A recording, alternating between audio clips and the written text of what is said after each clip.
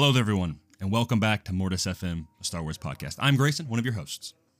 I'm Cole, the other host. Grayson, what are we doing today, man? You know, it's a very simple and quaint little topic today, but one that I think is that you brought up that I really like the idea of. We talk about Star Wars a lot in our friendship. We literally, yeah, I would say so. Yeah, we created a podcast because of it. Literally 30 minutes before we even started recording, we were just going on a full rant about all these other things. And I'm like, yeah, we should have recorded it. But yeah, it's a pre-show. But sometimes we'll text each other, right? And, you know, you'll ask me a question, I'll ask you a question. And some of those discussions are really, really good. So I think that's kind of the genesis of this idea. And so today we're just going to ask each other Star Wars questions that we have devised. And honestly, this might be an ongoing thing of when we think of more questions, like, hey, I've got enough questions. You want to just do an episode on it, and vice versa. Yeah.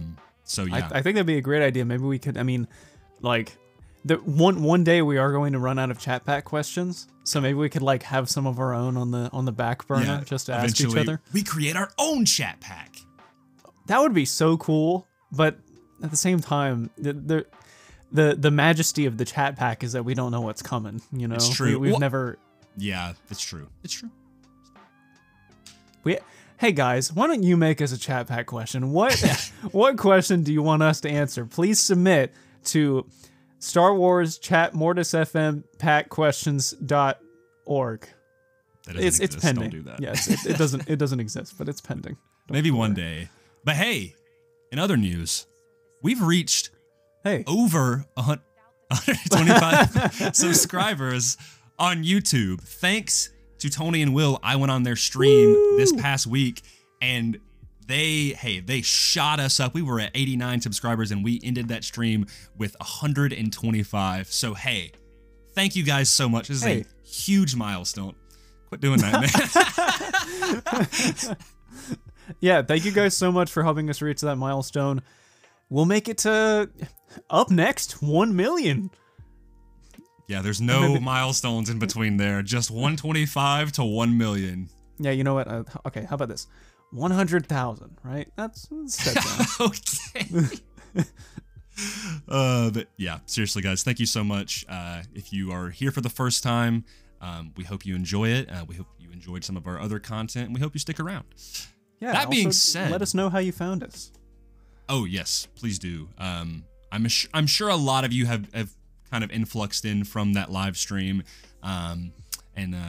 we team up a lot with Diamond Figs and Tony and Beyond the Dune Sea. Keep an eye out for the final episode of Tales from the Archives in February. It should be February 9th. But hey, before we get into these questions, there is one. Don't say hey, by the way. I knew I was about to, but I was like, he told me to stop. I'm gonna stop doing it now. But there's been a lot of I don't want to say discourse, because it's not even discourse. There's clearly a right answer here. There's been a lot of strife in the Star Wars community lately, and I guess, hey, when isn't there?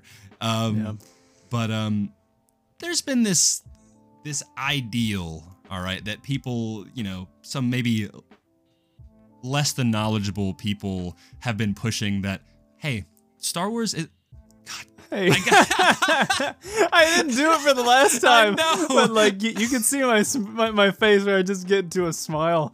All right. Anyway, yeah, that Star Wars is only for men. It's not for women. Women don't even watch Star Wars. That's stupid.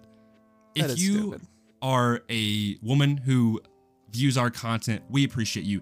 If you have never seen this before and I don't know, you're hearing this somehow, Star Wars is for everybody, and Star Wars is forever. So we appreciate you. You are welcome to this community. And hey, if you, oh God, I'm gonna stop. Hey. I'm gonna stop doing that. I promised. Star Wars is not meant to be gate kept. Agreed. Star Wars is for everybody. Yes. Like, never feel like you do not belong, because you 100% do.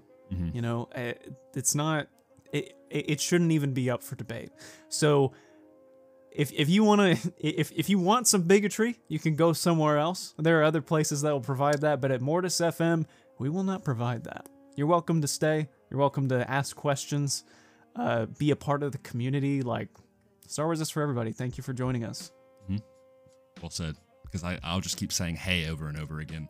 Clearly. Hey. Well, we have to start off this episode with something we forgot last episode, and you reminded me quickly after because my mind blanked.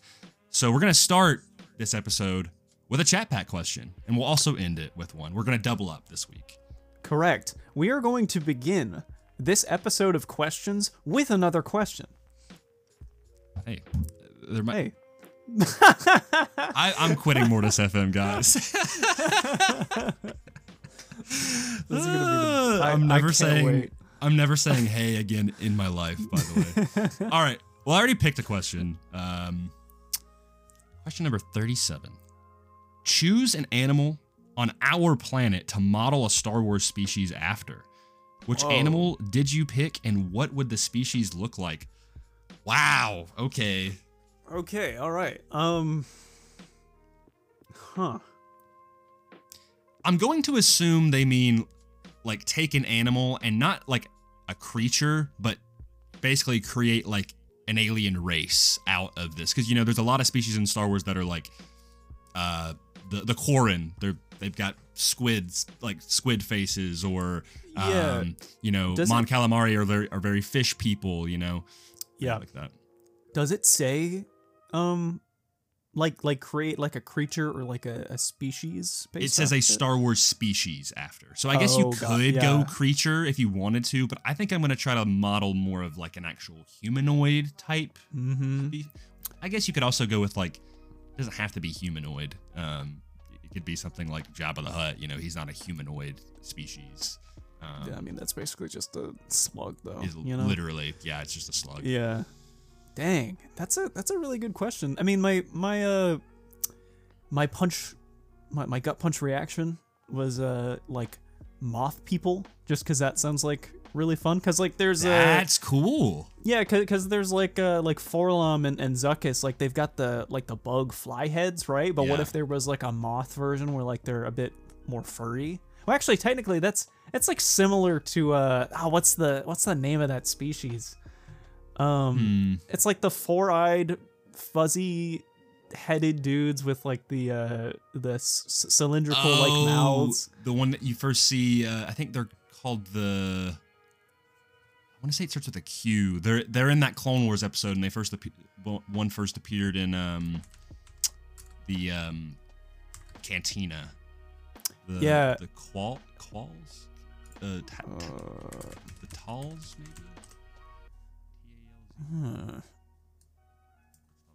They're the Pantoran people had to deal with like a struggle with them in the Clone Wars. Talz. Talz? Yeah. I knew it. There you go. Yeah, because I remember one of them was one of the Jedi that was helped like that bodyguarded Palpatine in Gendy's Star Wars series. Every single one of those Jedi in that or I guess series, like I went through the Ithorian Jedi when he uses his like his vocal cords to like shred the walls because Grievous is like crawling on them. Dude, I had an obsession with that guy as a kid, and I don't know why, because I just thought he was so cool. Yeah, so people that are listening / watching may not know this, but there's a really cool Star Wars RPG game that like I've been meaning to DM for a long time. It's Star Wars FFG or Edge of the Empire, Force and Destiny, Age of Rebellion, stuff like that. If you choose your species to be Ithorian, you can have that ability. Dude. It's like based on one of your it's like the game's strength stat. It's called Brawn, but depending on that, you can release like this sonic wave. It's like your race trait. That's it's so really cool. It's kind of like a breath weapon for Dragonborn, but instead it's just like that's so sick. Yeah, basically that. So I was, like maybe like moth people would be cool. Yeah, I was about to say, I think that's different enough where like, if say you gave them like, light wings and they had maybe like, say they had like red eyes and like fuzzier bodies and stuff, but they were still more like, maybe they had like legs and then they had like 4 or 6 arms, Yeah, I also, I'm literally just thinking off the top of my head, it would be really cool if there was like a creature, like a monstrous creature on like Felucia that's based off of like a Venus flytrap or something, like this massive thing. Maybe there already is.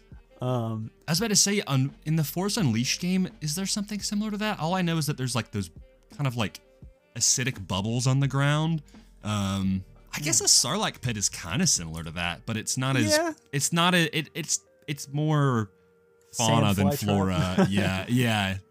But then again, there was a Sarlacc Saran Felucia, so. Actually, it looks like there are Venus flytraps in Star Wars anyway. There's some in Fallen Order. This is a tough question because there is some. Is it on Kashyyyk? Yeah, it's in the Kashyykian Shadowlands. Oh, dude, that was such a good part, man. Yeah. That's cool. This is a really tough question because I feel like there's so many species already in Star Wars, both canon and legends. Yeah. Man, what is I'm blanking on what this fish's name is.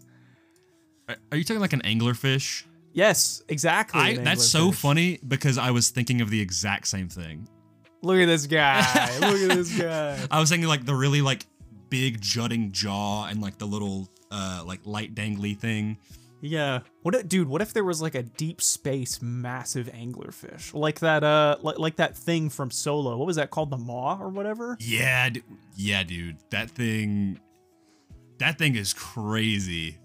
I need more stories like that where they come across this Lovecraftian horror creature in space. Like cosmic horror stuff. They don't they do it sparingly, like sparingly, whatever.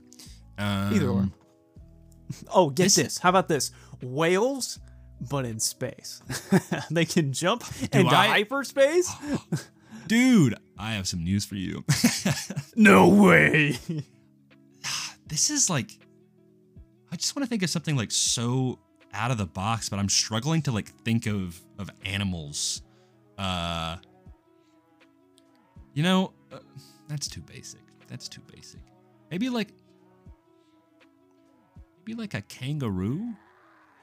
Kangaroo person. Like I was about to say, like if they had like a pouch that had their little babies in it and everything, but it's like imagine like a kangaroo like smuggler just like just whopping people in the face, Well, I think it's like from what I recall, the card said like take the idea of an animal and turn it into a creature. So like some kind of Star Wars species that has a pouch that you can store smuggling stuff or whatever.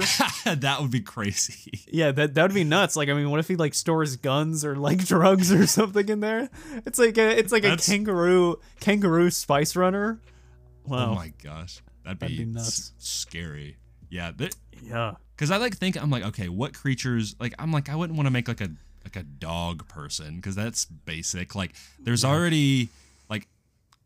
There's kind of cat people because Juhani from KOTOR is kind of like a cat person. Yeah. There's tons of lizard people, like a lot of like aquatic species with your Naudilans, your Mon Calamari, your Quarren. It's like maybe a spider person. There is that Admiral Trench. Oh yeah. Oh wow. Yeah. I totally forgot about that guy. Yeah, I thought the same thing. I was like, that's taken. See, the thing is like. Most of this has already been done, so it's kind of hard to. You got to think really out of the box to do it. Yeah. Huh. Has anyone? No, they have done that, haven't they? It's the Manon guys. Oh, the Selkath? Yeah. Yeah. I don't know, man. I'm kind of at a loss for something super original. Maybe I'm just not creative enough. Maybe it's just like, just go like, oh, dude, humans, but in space.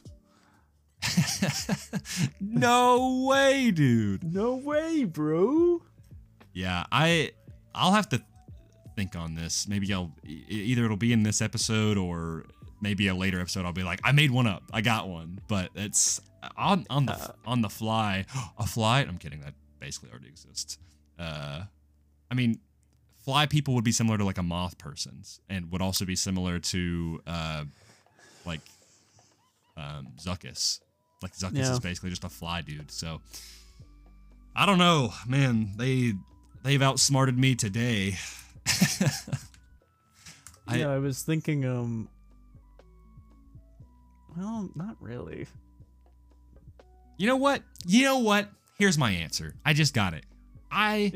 If we're going like you said like a moth person, that made me think of Mothman.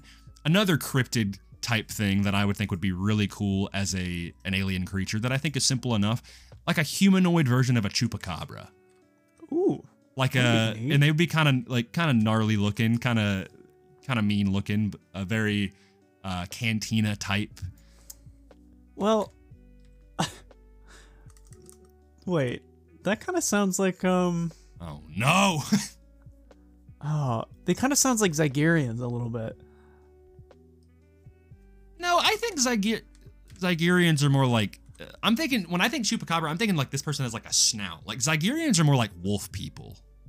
Yeah. So like you're talking about like actual like chompers. Yeah, I'm talking like their head is like literally, yeah, like they've got some nasty teeth and everything. Like they're pretty ferocious looking. Wasn't there also a kind of thing like that in the cantina? It's like big dude with a maw. He kind of looks like a crocodile / dog dude. Are you talking about the guy that does the pod race? Maybe? That guy? There's one that in the pod race that has like a really long. Oh, yeah. That's kind of alligator looking. Yeah, I'm thinking kind of maybe more like sharper teeth. Here's the thing with Star Wars, right? Is like when they make like aquatic species, it's like, dude, how many can they? But like you said this last week, or we said this last week, but like Star Wars is so vast, and it's been around for nearly 50 years at this point. There are so many aliens, both in canon and in expanded universe, and it's hard. Like there's so many ones that are similar. Like eventually, there's going to be some crossover, you know? Yeah, there's a lot. Star Wars is very vast. Because even you think about like how much the sequels added. Like the sequels basically only had new aliens in it. Like it barely had. And I thought that was cool too. I really liked that because it made the galaxy just feel so much bigger, you know? Yeah. I would have liked, this is a random thing, I would have liked in The Force Awakens at least like maybe a handful. Because to me, in my mind, I'm like, well, like the Gran and the Rhodians are pretty kind of everywhere. Like those are like really and so I mean we got Akbar and Nine Nub, like they were returning characters. I would have liked to just seen like a Rhodian or something in there, but like they added and throughout the movies they go on, like they add, even though like The Last Jedi, I think they start sprinkling things in there. But that's why I always really liked Rogue One and Solo, because they had a mixture of those new aliens or like two tubes, for example. But then they also had like, you know, they had legacy. It was a really good blend of legacy and new. But yeah, I mean, from that movie alone, like both the sequel trilogy, I mean, they added so many different types of species. I really liked it when Rogue One added in the Tognath. Like I love their species, man. It's a two tubes' species. But aren't they like some of the only ones left of that species, from what I understand? I don't know. If that's true, that sucks. But I remember them being like they're like some of the last people left, but I don't know if that's true or not. Let's find out. Let's find out. I could go full Tolkien and just be like, can I get a tree person? That'd be dope. I mean, I don't think that's been done before. Not like that'd be really cool if they were like a native to Kashyyyk or something. Like they lived alongside the Wookiees. That would kind of, as a Wookiee, if I was a Wookiee, that'd kind of scare me to be like, oh yeah, they've been living with us the whole time. We don't even know. It's like the Bigfoot of Kashyyyk. Because you know how Chewie's always been given the Bigfoot memes, but then they have their own Bigfoot. Yeah. It's just a guy named Randall. Okay, apparently the Tognath are fine. Oh, there are 2 of them in Rogue One, but yeah, it's not like they're not the only 2. They're native to the planet Yar Togna. Interesting. Very cool. That is pretty dope. It's in the Outer Rim. Well, you've got a moth person, I've got a chupacabra person. Let's see what other for you all out there, what other cryptids can you turn into Star Wars aliens? Give us Star Wars Bigfoot. Chewbacca. All right. I'm going to let you ask the first question. Okay. All right. And I also think that it's good to note that we'll probably end up, like, once you ask it, I'm sure I might ask you the question back. Like, it's more of a dialogue rather than, like, an interview, you know? Oh, yeah. I was walking into this with the idea that you are supposed to answer your own question as well. Yeah, exactly. So I'm going to start off a little easy. Grayson, tell me about your favorite Star Wars era, but why it is your favorite. That's tough because I love a lot of different Star Wars eras. Let's just say, like, because I know, like, I'm asking this because, like, I know that you have trouble picking a favorite, and I do too, but, like, which one comes to your head immediately? Like, just first off. Honestly, it probably, like, the top of my head, I mean, I would say kind of fresh off the heels of, like, in between 3 and 4, which is kind of which has now become a very saturated time period. But, like, at the time of The Force Unleashed, right, that game was so unique and cool because there wasn't a whole lot of games that took place between, or there wasn't a whole lot of content in general that took place between 3 and 4 that also had major characters like Leia and Vader and Palpatine, and you know they're connected in very like loose ways, but yeah, I remember thinking like, oh, that's really cool because it has a lot of prequel elements, but it also has a lot of original trilogy elements. You see the galaxy slowly becoming this very like hyper polished and clean world to like, oh, the Empire is doing a number on the galaxy now, and you know everything isn't as good as it seems. You know, from the Clone Wars of the Jedi being gone to the rise of the Empire to the Rebels to a lot of the smuggling and outlaws that are in the galaxy now. It gives that really good like through line between each trilogy. But honestly, I also really like. This wasn't the first to come to mind, but I really like anything between or like before, like within like 200 years before the Phantom Menace. I really am enjoying that era because it's so. Even I would say up to like 500 years before, because you get to a point where it's like, okay, that's Knights of the Old Republic, and that's a really cool era. But it feels very disconnected from the main movies, and I like the idea of like, okay, there's this giant gap in time between. You know, KOTOR, which I still in my head, I'm like, it basically affects nothing. I still count KOTOR and the Old Republic as canon in a way. But, I mean, we're reading Plagueis, obviously, and that's like basically, I mean, that takes place up to, it's like 30, 35 years before the Phantom Menace. But now with the High Republic era, I mean, the Jedi in their prime, you know, we're seeing the Republic be an efficient force for good. This was like the golden days, right? That is the golden era. So. Yeah, it's technically like, I mean, at least for me, because I haven't been able to narrow it down in my head with how this works. But like before the Phantom Menace, but it feels like before the Phantom Menace, but after the High Republic, you know what I mean? Like it feels like this very small in-between area where like things seem pretty okay, but there's a growing Phantom Menace. Yes, the looming darkness. Yeah, so it's like that rise before the fall, like teetering right over the edge of a cliff, right? Yeah. I also want to say I've always loved post Return of the Jedi, like that 10 years after Return of the Jedi. I've always been a big fan of, and you're noticing a trend that it's like, oh, it's none of the actual like trilogies themselves. It's all in between the trilogies. And I think that's just so cool because there's so many stories you can tell that aren't like, hey, these are main stories, you know? But I mean, there's a reason why I love so much content that's either before the Phantom Menace or between Revenge of the Sith or after Return of the Jedi, because it's like, oh, this is so ripe for exploration and storytelling. It feels like relatively untrampled ground, untrodden ground. Yeah, because I totally get that. Yeah, I think also a really good, and this is probably my last one, and then I'll probably choose a definitive one.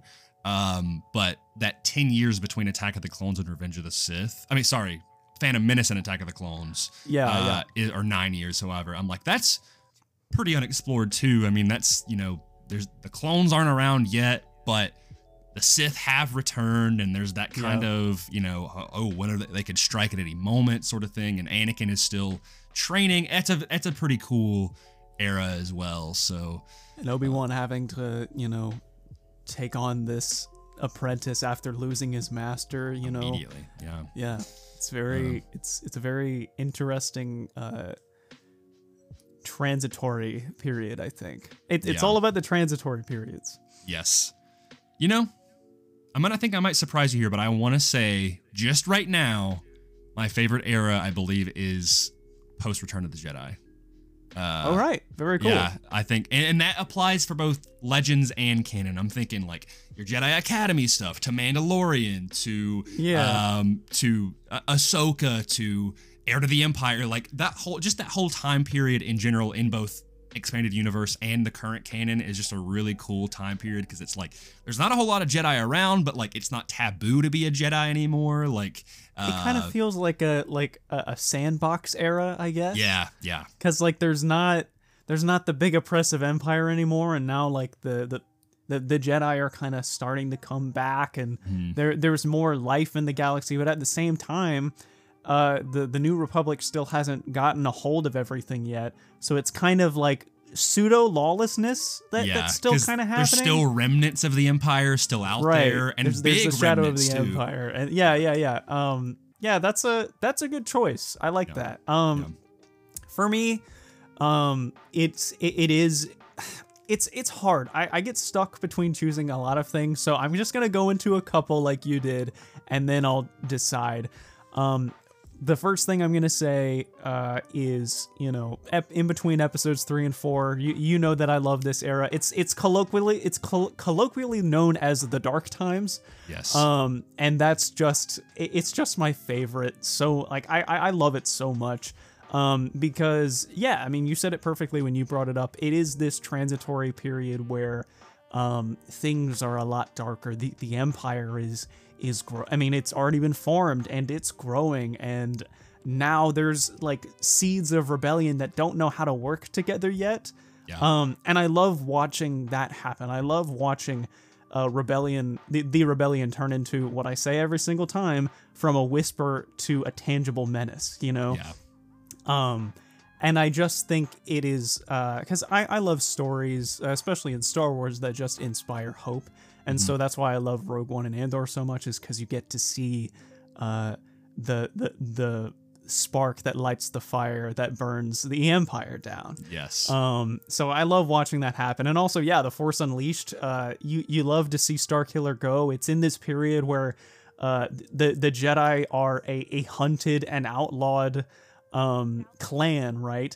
And so seeing them in this almost like it almost feels like kind of I guess it makes sense given the political relations that George put in there, but it almost kind of feels like World War II charged, you know, where like people are being hunted down for what they are, right? Yes. And so it kind of feels tailored to that, and so you have to find this hope within yourself and within others. So very, very dark period, but also very inspiring period. Yeah. I also really love the Clone Wars. The Clone Wars is just kind of classic for me, and I guess when I'm saying Clone Wars, inevitably I'm basically just saying prequel era. I love what the prequel era did for Star Wars.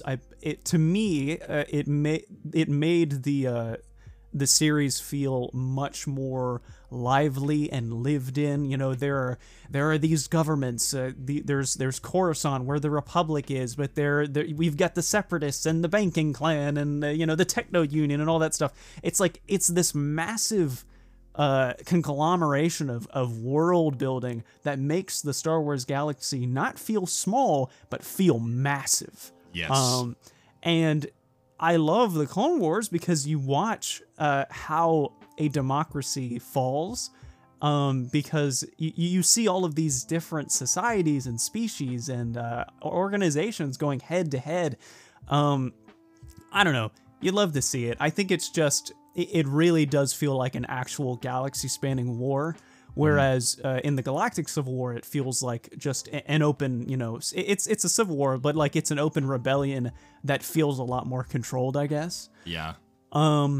But yeah, love the Clone Wars for that. And then also, I just have to say it for the sake of saying it, I love the Old Republic era. I do. I think for me, it fits that same thing that it does for you post Return of the Jedi, where it is just a Star Wars sandbox. Yeah. If I were to ever write a Star Wars story, it would be in the Old Republic era, because you have hundreds and thousands of years basically where you can just come up with stuff. You right? Just do whatever you want. Yeah, you can do whatever you want. That's why the Old Republic is so much fun, because you'll watch these cinematic trailers of hundreds of Jedi and Sith just going head to head, and then coming up with these crazy new robots and droids and all of these like inventive gadgets, and then watching, I don't know, it's like, it's so strange to me. It almost feels anachronistic, right? Because this is supposed to be an ancient time for the galaxy, but it is still leagues in the future for us. Yeah. I mean, like, even in the Old Republic, you're like, wow, this technology is crazy, right? Yeah. But it's still, I don't know, it's still so good. So between those three, it's really hard to decide, but I think I'm just going to instinctively say the Dark Times, just because I just really love that era. Yeah. I love all three of those. I would honestly say that, those eras kind of change in order for me of how much I like them every now and then. But the Dark Times is just, it's very Star Wars to me, because Star Wars, from when I first saw it, was all about rebellion and hope. And so that's why I have such a strong tie to it. But yeah, that is the answer to my own question. It's funny that you picked the one before the original, and I picked the one after. Like, literally, it's a sandwich. yeah, literally, it is. A Star Wars sandwich. That's the next movie. Dave Filoni's movie. Sandwich name. I'm sure there is. Star Wars sandwich. I'm Googling it right now. Back to that food thing. Why does this always happen? Wikipedia. It's just sandwich. A sandwich was a food wrapped between two slices of bread. It was eaten by humans, Chiss, Kefars, and Volpi. Some clone troopers ate sandwiches. During the High Republic, Yoda made a type of sandwich called a sweet puff jamwich with 2 crackers and sweet puff jam. All right, great. I'm down, bro. I'm glad that he made that. Thank you, Yoda. Very cool. It's literally just a picture of the sandwich on the Wikipedia. That's so funny. Yeah. Well, I've got a simple question for you. And when it comes back around to me, like, this is literally like a 2-second answer. But this is only because you know how I am. I'm just gonna ask it. Whose or what is your favorite lightsaber? And that also includes the color, like if you had to choose a color. So it's kind of a double-sided question, but basically hilt or hilt style and color. Oh man. That's because I love lightsabers. Lightsaber. It's really tough for me. So my favorite color is purple. However, I love it when lightsabers are yellow. I go nuts when lightsabers are yellow. So nice. I would say instinctively, my favorite lightsaber that has probably been created, and this is ironic given like what I think of these movies, but like I really love Rey's final lightsaber. That's your favorite. It's so great. I don't know if it is my all-time like favorite hilt design, but the thing is like it has its unique sound font, That like I love. Yeah, I love that sound font so much, but then the ignition as well, where it goes from blue to green or vice versa. It's instead of it being a button, literally like you like twist it with your thumb. Yeah, I think that that's so cool. I also really like Ezra's green lightsaber. That's probably one of my favorite hilts. Some other named hilts. I really love Starkiller's first hilt. Dude, the one with the exposed crystal chamber. Yeah, it's very it's very rugged Anakin. Yeah, it's rugged, it's unrefined, it's yet to be complete, which is very similar to Starkiller himself. I think it is very reflective of his character at the time. It's like it's violent, but it's not complete, you know, it's unfinished. So I think that that's really good. Oh, I honestly could go on. Obi-Wan's episode 3 hilt, I love to death. That iconic. Yeah, that's iconic. I really like Qui-Gon's. Qui-Gon's cool. It feels like a katana. That one's cool. Luke's. Oh, I love Luke's Return of the Jedi lightsaber, man. That is like classic. That's one of the definitive ones for me. Yeah, I can honestly go on.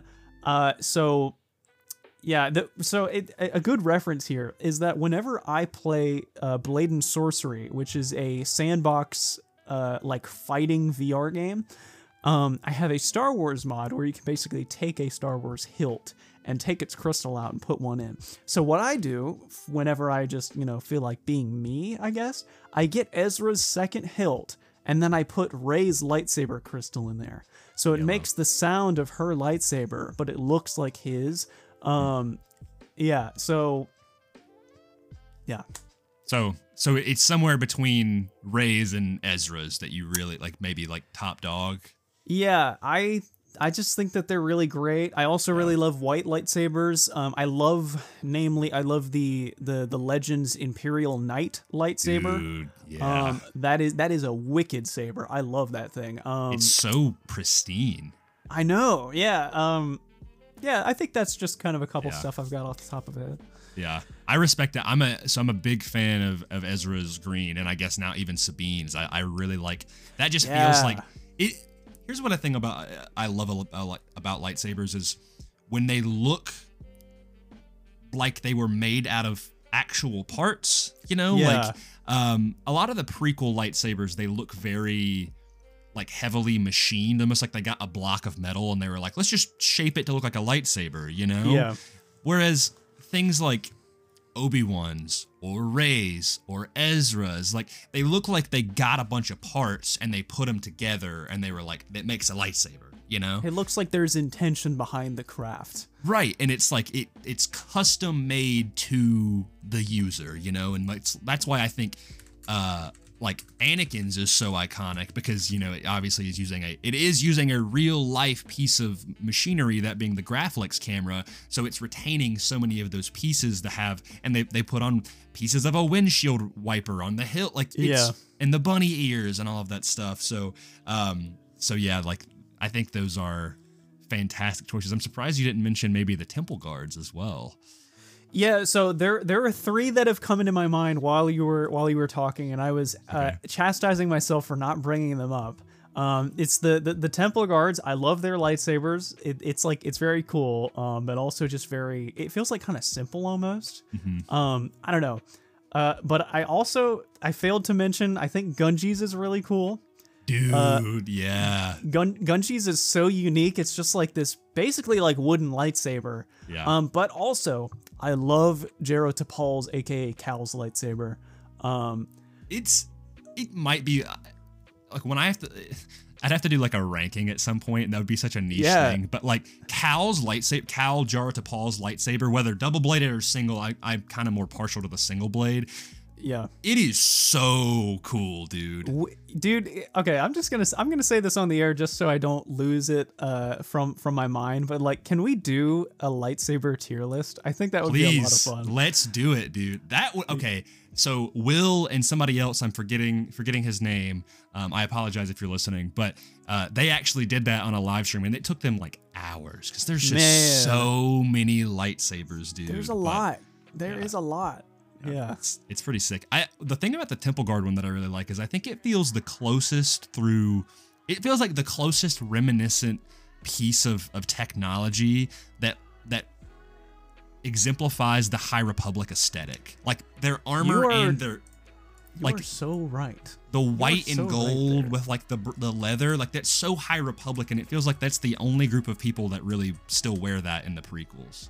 I bet you, and I'm just gonna headcanon this. The only reason why their garb and their lightsabers have not changed is because the way of the Temple Guard, like their charge, is just so traditionally oriented that to change it almost feels wrong. So yeah, that is so cool that it feels like this is just a remnant of the Old Republic. That's so great. Yeah. Look at I wonder if Look at you. hey, what's up, man? Hey. Hi. Yeah, I wonder if they were like, well, let's see what we could bring in to kind of make the Jedi look like if they're in their prime. And I'm like, the Temple Guards are probably the most traditional piece of the puzzle in the Jedi Order. So let's like maybe model them after the Temple Guard a little bit. Yeah, honestly though, like with your Rey and Ezra picks, I think those are both like elite picks. My only beef with Rey's saber is I wish it was a little bit longer. I wish it was double bladed, to be honest. But it should have been. It should have been, or at least like Cal's, where like it can be deconstructed and turned into two. I think that would be really sick. Yeah, what I don't like about Rey's hilt, like I love the functionality, I love the wrap, and I love the design. That the fact it's like looks like it's built from her staff, which I presume it is. The only thing is, it is one of the chunkiest sabers. It is a very big boy, and I'm always like, I was like, maybe, I think it wouldn't bother me as much if maybe it was a little bit longer, a little bit more slender.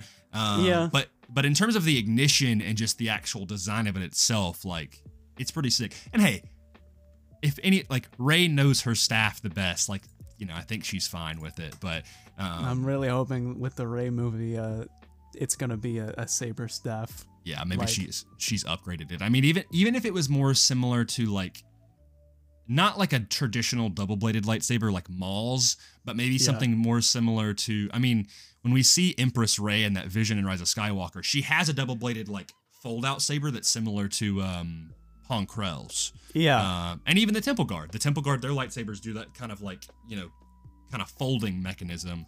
I like the idea of hers having that, but it being like, two different pieces of her staff. So maybe one side is that chunkier piece, and then the other side is maybe like a slender piece, and they kind of so kind of like a saber pike almost. Yeah, like a pike. That'd be interesting. Yeah. Yeah, because a pike kind of gives like the shorter blades, but it gives you a really long hilt. And the way she fights, like I want to see her fight with that, like the way she fights in Force Awakens with her staff, but like a lightsaber. It's kind of a no-brainer that she should have something like that. Yeah, like, dude, it writes itself. Come on. Yeah, yeah. That's cool. Yeah, maybe. I hope so. Maybe. Please. All right. You know my answer. It's Kanan's, and honestly, like that was half the appeal of the character for me. Is I was like, oh, he's a cool character. Oh, he's this cowboy Jedi. Yo, his lightsaber is sick. Like he's got like the kind of knight, almost sword type of guard on it with like the Suba on it, and just it's got the control box. I'm a sucker for control boxes on a lightsaber. Like ties back to the Ezra thing or Obi-Wan's or Luke's, like, and Anakin's. Like it makes it feel so like a real thing, like utilitarian almost. Like every part of it has its use. Yeah, exactly. Like it really, like Kanan's is one of those examples of like where, I mean, he is technically a prequel era Jedi, but like when I look at his lightsaber, I could see him being with Huyang building that lightsaber, Yeah. So you love to see him like taking both parts from his belt and like putting them together, It's so sick, man. I was eyeing this one lightsaber, and I do have a Kanan lightsaber. The way it connects is kind of funny, but it's not terrible. I had to go send it off to get fixed, but I was eyeing another one where it had a very seamless, just like that feature, and I was like, that is so cool. But then they messed up something with like the coloration on it, and I was like, why did you guys do that? Like now it doesn't look like it's a very obvious like sliver of black that I'm like, when you look at Kanan's hilt, it doesn't have that, and it made me upset because I'm like, dude, like that's That'd be my Star Wars party trick, to just be at Galaxy's Edge and be like, yo, check out my saber, and just press a button and detach it and then just do it real quick again. Like, that'd be so cool. It's so cool. I know it's such a niche feature that Kanan literally only does like one time, but it's iconic. I do have a hot take for an honorable mention. I know what you're gonna say. I think I know what you're gonna say. Yeah, I hope it doesn't make you mad. No, like, I don't. Every time I hear about this lightsaber, like, I always hear someone trashing it. And listen, it's not. It can only be best. It can be one of two things. Can I take a crack? You wanna guess? I want to guess. Go ahead. Okay. Man. The one that I hope you're about to say. Is Ezra's first lightsaber. Yes, that's exactly what it is. Yeah. So I'd really like this lightsaber. Yeah. And here's the thing: when people watch Rebels, like, and I hear bad things about it, they're always like, "Dude, that lightsaber is so stupid." Have you played with that lightsaber in Blade and Sorcery, bro? Like, dude, you can. So the way that it works for me is like I can shoot it with like while the lightsaber's still ignited. So like I'll do slash and then like bang with one of the with you know just a blaster shot. It is so useful. And I thought to myself, if this was made in a different way that just kind of made it not look like a square, I guess. It is such a great idea that I think was really slept on. Yeah. I don't know. I just think it's really cool. It's kind of busted, to be honest. It is busted. It almost feels unfair. Like, the only way that it could be more busted was if it was an actual laser and not stun. Because I think it's a stun lightsaber blaster. But anyway, what was the other one that you think I could have been saying? What is the other one that you think gets the most hate? I've heard a lot of people trashing on Mace's lightsaber. No, just it's from the same show. Oh, same show. Yeah. Oh, the Inquisitor's lightsabers? Yeah. Those get a lot of hate. I don't know if they get as much hate as Ezra's, but especially the helicopter flying away feature, they specifically like trash on. I honestly would have put those on my list if it wasn't for the helicopter flying. I've always thought that was dumb.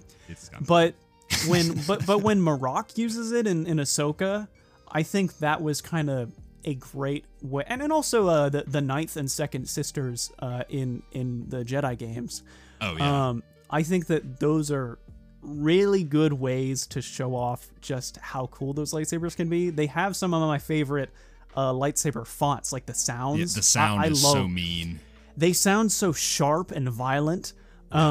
And like some of them even have like runes etched on the circle there. Yeah, I think it just the spinning, even though like the lightsaber spinning is pretty dumb, I think using spinning mid combat like Marok and the Night Sister and stuff like that, that to me has always been, and I haven't heard anyone else other than me talk about this, so I'm just gonna patent this.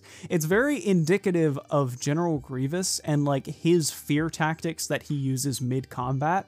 And in that way, it kind of captures the essence of the dark side. It's a very strong, very powerful, but also very easy technique. Like you turn yourself into a cleaver by simply pressing a button. It's a very easy power, but with proper discipline and judgment, aka Ahsoka stepping back one to do like one slice, to get rid of Marok. Like it was such a, I love that duel because it's a great dichotomy of the ideals of the light side and the dark side. But yeah, I digress. I just think they're neat. That's it. To back up your point, the line that Luke says to Palpatine, your overconfidence is your weakness. Exactly. That is the definition of that lightsaber. It is the Inquisitorius being like, hey, like as soon as they do that, there's a switch in their head where they get overconfident. They're like, you're not going to beat this, It's like, there's no way you can get past my... Yeah, they literally get beat every time. It never works. Yeah, and it's like, it is very, again, representative of the dark side. They are giving into a very quick and easy option, and it causes overconfidence, and they fail because of it. There's only one man that mastered the propeller blade trick. Who's that? And even it's General Grievous, but even he was killed. Yeah, that's true. Dude, if you would have given him one of those things, he would have gone crazy. Imagine, because this is technically still a rumor, but a Star Wars What If is reportedly in the works. or it's rumored to be in the works.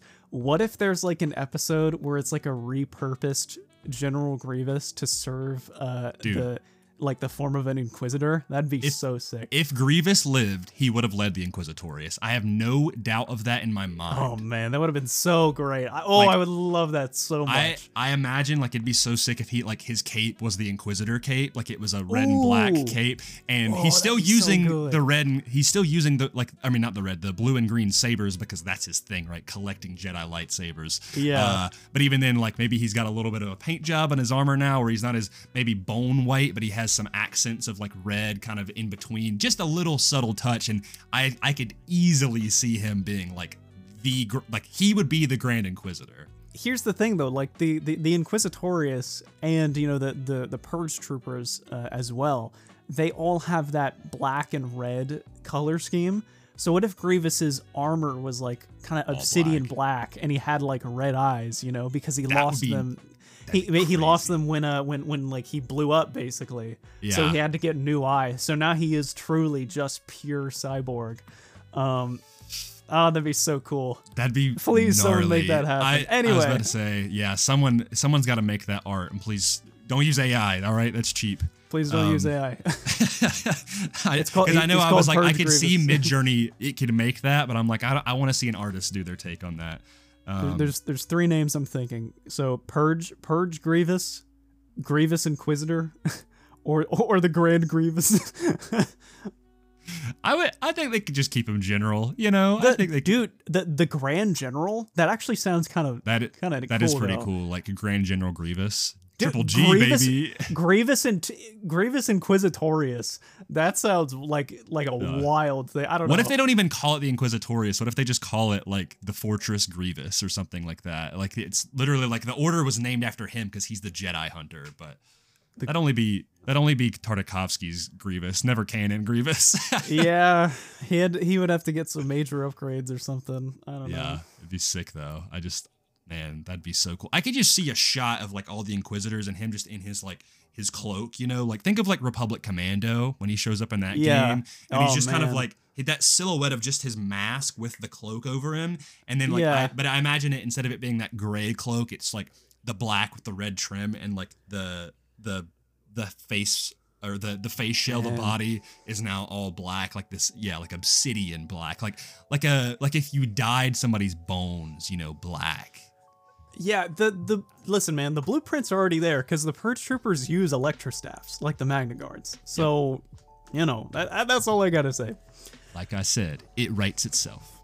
It writes itself. All right, Grayson. What's your next question for me? Here is my next question. So, how do you think the Force works?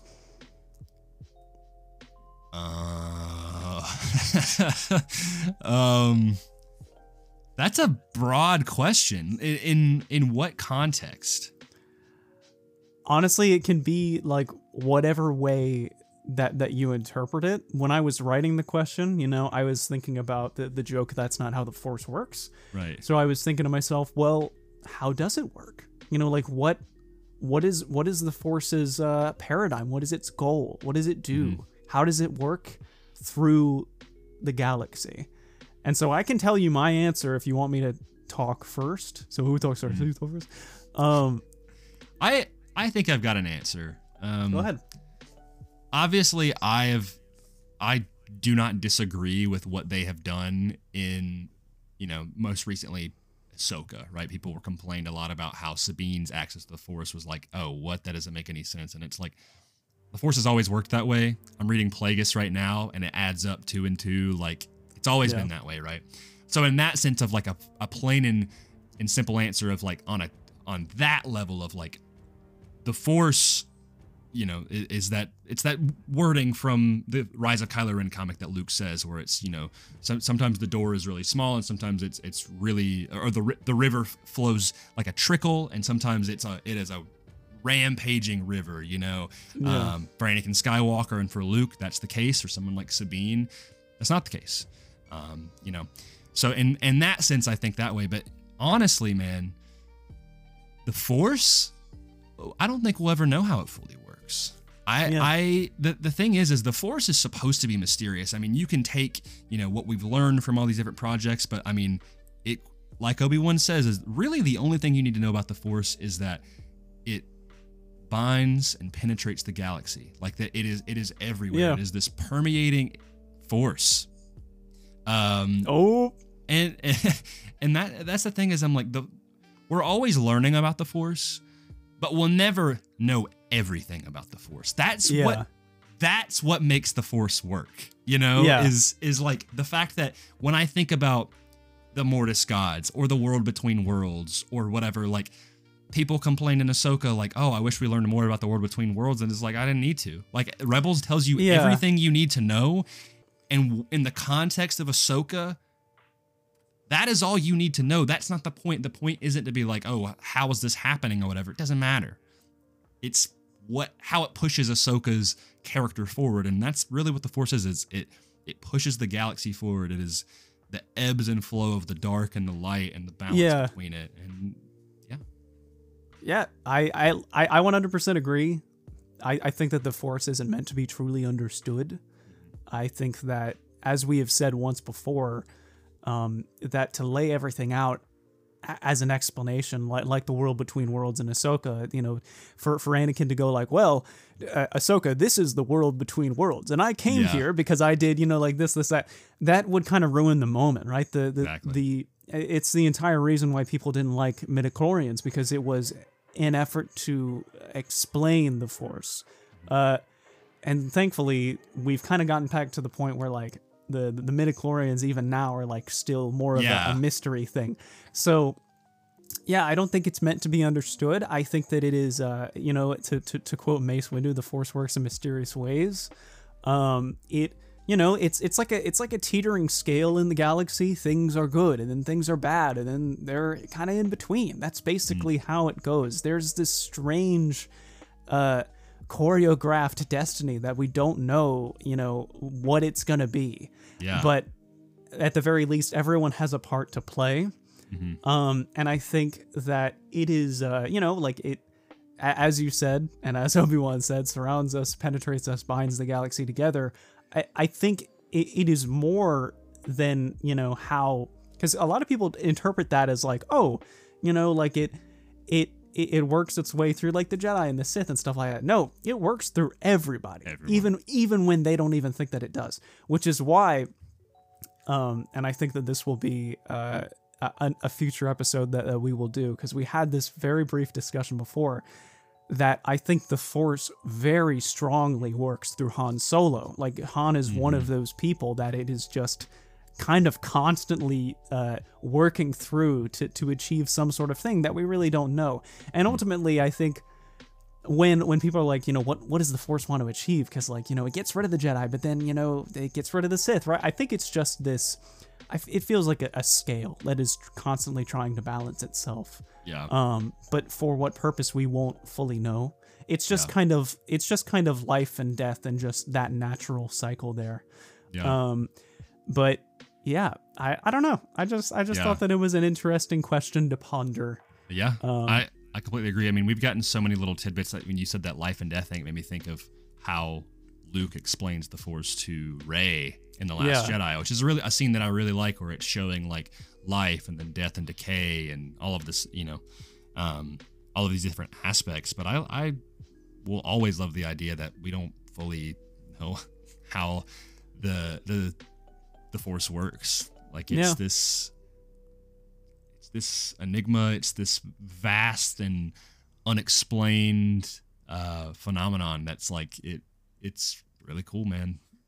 I like it. I like the Force. Yeah. Love that guy. Hey. I'm now just going to do that all throughout the episode. This one might be a little tough for you, buddy. Okay. If you had to play one Star Wars game for the rest of your life, what would it be? Not necessarily your favorite, but the one you'd want to play forever. Oh, man. I don't even know the answer to the question for me, so. That's really tough. Ooh. How half of me wants to say the Old Republic MMO just because there's so much in there. But at the same time, I am not, like, in terms of like gameplay mechanics, I don't like MMOs all that much. Yeah. Because there's not a lot of player-oriented interactivity. There's just a lot of, like, you press a button and then something happens. And I mean, the same could be said for every game, but like I was about to say, I was like, but I get what you're saying. Well, it's like when you're in a battle, like you're queuing up move after move, I guess. Mm-hmm. Yeah. And yeah, the exact same thing could be said for Knights of the Old Republic too. But I guess it's like, I don't know, like with those kinds of games, there's not a lot of interactivity, like how more games are like a lot much more versatile in the controls than that. Yes, obviously, you know, in every game you press a button, something happens. That's how it works. But like in the MMOs and stuff, you press the attack button and then it gets put in the queue, and then your guy will just keep on mindlessly attacking the enemy until they're dead. There's not really a lot of thought put into it, I guess. I don't know. That is really tough. I would say 1313 if it existed. But it doesn't. Man, I really don't know. You need time to think about it. I do have my answer, I believe. Yeah, if you have your answer, like, please take the reins for a moment while I simmer on this. Yeah. So I think I have played a lot of Star Wars games in my lifetime, and a lot of them I love.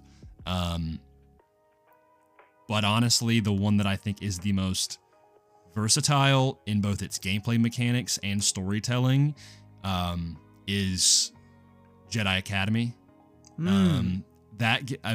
First of all, I think it has some of the best lightsaber fighting. And there's been different versions and variations. Like it is a game that still gets a lot of support today in various platforms. We play movie battles a lot. We also play movie duels, and not together, but when the multiplayer comes out for that. Can't wait for that. It's this, again, it goes back to kind of the era thing. It's this sandbox, but like even the main story of Jedi Academy also connects to my favorite era. It's right after Return of the Jedi, the rise of the new Jedi Academy, which has always been something that I want and the thing that I miss the most in canon. But like you get to create your own. I mean, you're playing a preset character, Jaden Core, but you, for all intents and purposes, you make your own Jedi. You get to choose, you know, whether you're teetering to the light and the dark. You go on these missions through all like out the galaxy. I mean, from Tatooine to Bakura to Nalhutta to, I mean, you're going everywhere. Eventually, spoilers for the end of the game, but I won't tell you why, you end up getting to go to Korriban, and you're going through all these Sith temples, and you and your Jedi peers, or maybe other people, are going through, and you're fighting all the, like, you know, these big lightsaber battles, and it's just so cool. But again, even then, like the way that game bases itself on the engine of Jedi Outcast, and in Jedi Outcast, you don't start out with a lightsaber. You've got blasters and thermal detonators and things like that. You've got tricks up your sleeve. And so Jedi Academy, like that game, if you wanted to just be like, I'm not going to be a Jedi, I'm just a mercenary, you're going through and you're taking out criminals or wherever you're going. Like, it's so vast, and I really love just how all-encompassing that game is. And yes, there will be Star Wars games that I will miss very dearly. Force Unleashed, Republic Commando, Knights of the Old Republic, the Jedi Fallen Order, and Survivor. I mean, I could go on. And Lego Star Wars, like that, that one. But like, when I think about Lego Star Wars, it's like once you 100% that game, like I don't really feel the need to go back to it anymore. Like I just think, unless I just want to play with a friend and be kind of chill about it. But Battlefront, like, that is the premier like battle experience, both the new and the old ones. But honestly, like I think Jedi Academy is the one that takes the cake for me. I mean, you can play with a double-bladed lightsaber. You've got all these different force powers, a lot of force powers. You've got your base ones, you've got your dark side ones, you've got your light side ones. And in the modded community, like they're like, all right, you can only play Jedi Academy with movie battles and stuff. Like, dude, this is gonna sound crazy, but I don't think we've even regaled this story to people. You and I hopped into the movie battles, the mod for Jedi Academy, and we we went to we joined a Lord of the Rings map where we were. Oh my god, that was so cool. Yeah, and I'm blanking on what it's called. Helm's Deep. Helm's Deep. Yeah, I was like, it's not Mines of Moria. What is the other one? And we're all Star Wars characters. We weren't Lord of the Rings characters. Yeah. And we were all running through in the rain, and one team, we were trying to break down the door to get into Helm's Deep. And it was anyone from like Watto to Boss Nass to IG-88. Yeah, like Mandalorian, Boba Fett, Imperial Royal Guards. Bastila, General Grievous. It was crazy. One of my favorite parts of that was we were on the technically the Urukai team, so we were attacking we were attacking Helm's Deep. And I went up as Grievous up to the gate, and I just broke it down with all 4 of my lightsabers. Yeah. I meet Bastila at the front, who like we start duking it out, and I almost immediately, like 5 seconds into the fight, I cut her down, and her player types in chat almost immediately WTF, which I just thought was so funny to me. Like I just imagined like Grievous breaking through the wall and then immediately cutting her down. Yeah. Because I mean, like characters like that, when you use them, you can't respawn. Mm-hmm. So like in that position, I would also be thinking the same thing. Like WTF, like I immediately died. Yeah. Yeah, no, you're right. That is so much fun. Yeah. So, all right. Are you satisfied with your answer, or like? Yeah, I'm going Jedi Academy. Jedi Academy, yeah. So, with everything that you said, Jedi Academy is a very strong runner-up for me. However, I have to go back to my roots. If I had to only play one more Star Wars game forever, it would be Battlefront 2 2005. I knew it. Yep. Like I can't leave it behind, you know? Like I think Complete Saga and 2005 Battlefront 2 were pretty much neck and neck for me when I first played them. But the one that I remember the most is that game. My brother Seth and I played that game over and over and over and over and over. And like during the summer when school was out, we would wake up like right in the morning, and I would be hearing him play Hero Assault on Mos Eisley, and I would be like so excited to jump in, and like we'd play the 501st campaign, and then we'd jump into Galactic Conquest, and we'd never finish it because it would always take forever. Because like if you do a versus match of Galactic Conquest and the parameters are total conquest with no point or time limit, it literally will not end until someone controls the entire galaxy. In which case, if both players are evenly matched, it'll take forever. Yeah. But there's something about that game that is just so intrinsically Star Wars to me. You have all of the iconic locations. You've got Clone Wars and Galactic Civil War, which at the time were the only canon eras, really. You've got of course, the Clone versus the CIS and the Empire versus the Rebels. But it's so great because you're playing as the little guy. You're playing as like the boots on the ground, the soldier. Battlefront was one of the pioneers of like the soldier type gameplay genre. Yeah. Which a lot of people don't know. That was like one of the first games of like boots on the ground. You're a soldier guy. You're not the big hero. But even then, if you wanted to be the best person on your team, would get the chance to play as the hero, like Darth Vader or Luke Skywalker, and it like, yes, I think in EA's Battlefront games, they are definitely powerful, but in the old Battlefront games, the heroes were whack powerful. Like they were stupid powerful. You could take out the entire team like with basically one hand. You know, what was it? Grievous says in the game, he says, "I could do this with 3 arms tied behind my back," which is like just a great Grievous line. But it's just so Star Wars because, and it also brought in my personal favorite capital ship combat, like starfighter combat in Battlefront, which is like you get in a starship, you fly into the hangar of the other ship, you take down its main systems, and then you fly back out. Like it's just so classic. Like, man, Battlefront 2 2005, that is so good. That's got to be my answer. Like if I had to choose one, yeah. I think that makes sense because from what you've told me as well with how many memories and stuff you had with that game, I mean, like, I think you would be more inclined to pick Jedi Academy had you played those games when you were younger. Like, for me, I didn't play Jedi Academy first. I didn't even know Jedi Academy existed until like years after I played Jedi Outcast. And that's why Kyle Katarn, go back to our characters video if you want to know more about that, struck such a chord with me, is because I'm like, I have nothing but association with that of like, oh, this guy, it's after Return of the Jedi, you know, he used to be a Jedi, but he's not anymore. He's renounced those ways. I don't really know why. And then, you know, he's going on these missions for the New Republic as a mercenary.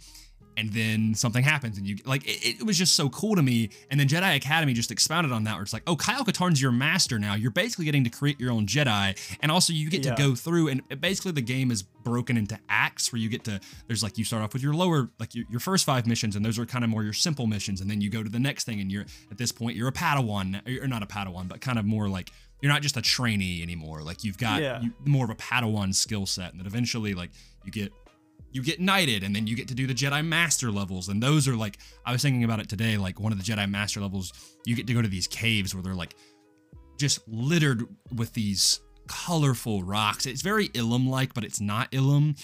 And there's all of these Sith there that are like there to stop you. And all you fight in that level are just Sith. There's no troopers or anything like, and it feels very like dungeon crawly in a way. Like, and so that's because there's so many memories associated with that. And of course, me being the lightsaber guy, that's was so informative for that, because you got to choose, your first lightsaber, and then your lightsaber gets destroyed halfway through, and then you get to make your new lightsaber, which could be either be 2 lightsabers or could be a double-bladed if you wanted to, if you didn't want to just go single, which is really cool. And you get to choose the color and the hilt style. It was really, really just expansive for me, and that kind of gave the full like Jedi experience. But like, I played Battlefront 2 around that same time as playing Jedi Outcast, but like, you have so many more memories tied to that. I mean, you played modded versions of the game that I didn't even know about. I was gonna say, like, if we're bringing mods into the table, like the modding community for Star Wars Battlefront 2 2005 was like just, I mean, it was the first game. It still is. It's still so monumental. Like, but it was the first game that I had ever modded, and there's a plethora, like an absolute smorgasbord of amazing mods for that game. You've got like full-scale Geonosis maps, like an ultra-realistic map where, if you get shot once, you're dead. There's a Battlefront Extreme where like you've got Shadow Troopers and Arc Troopers and stuff like that. Yeah. There's Battlefront Ultimate where you get the clone assassins with 2 blades and stuff. There's also the Dark Times, which is specifically where I had realized that was what the era was colloquially called, where you get to play as Starkiller, and like on the other side, it's like Rom Koda with like rebel cells and stuff like that, like so his own rebel mercs, and it's its own curated campaign too. Like it has its own campaign, which is just so cool. And then there is the Total Conversion map or mod that brings in the Knights of the Old Republic era, so you can fight on like the Endar Spire and stuff like that. You've got Revan and Malak and all that, which is just absolutely wild. It's like, and then of course, who can forget, except for mostly everybody, which was my favorite mod, Christmas in Jinglin' Town,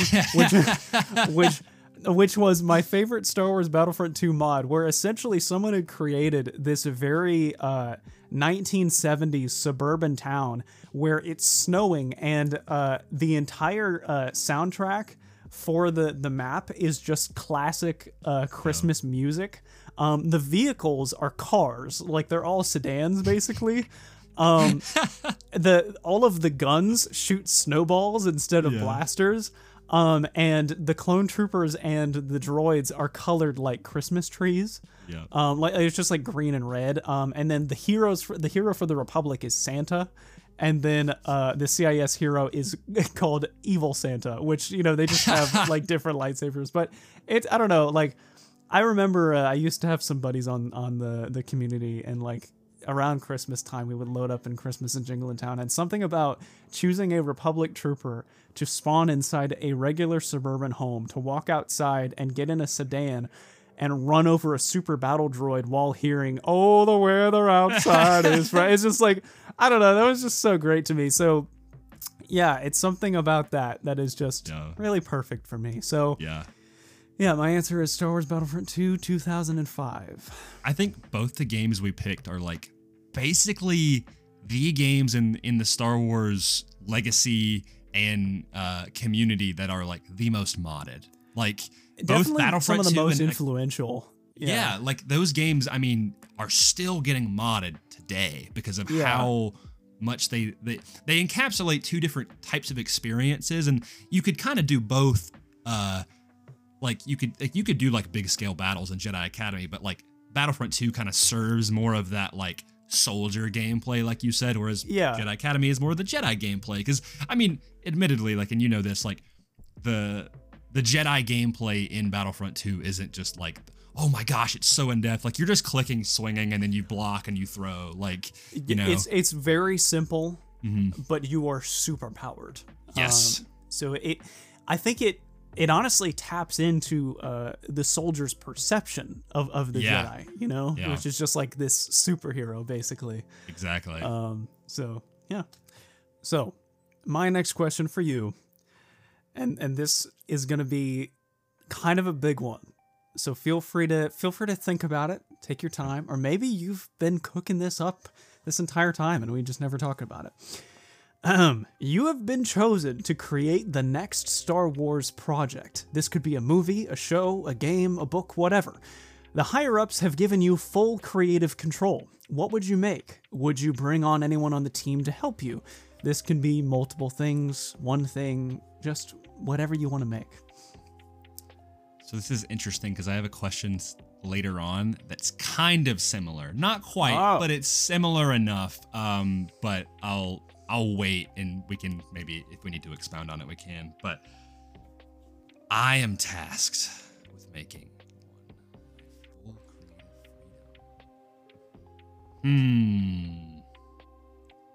freedom. This is gonna sound.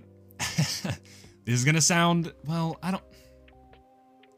Gut reaction, okay, and this isn't my definitive pick, but my gut reaction is a Jedi Academy movie, not set in Legends, set in canon, with whoever is left of the Jedi. Personally, I would want it to be Luke, Ezra, Ahsoka, Sabine, and depending on where Ahsoka season 2 goes, I was blanking. Oh, maybe and Ben Solo. He's probably if he's around, sure, but probably not.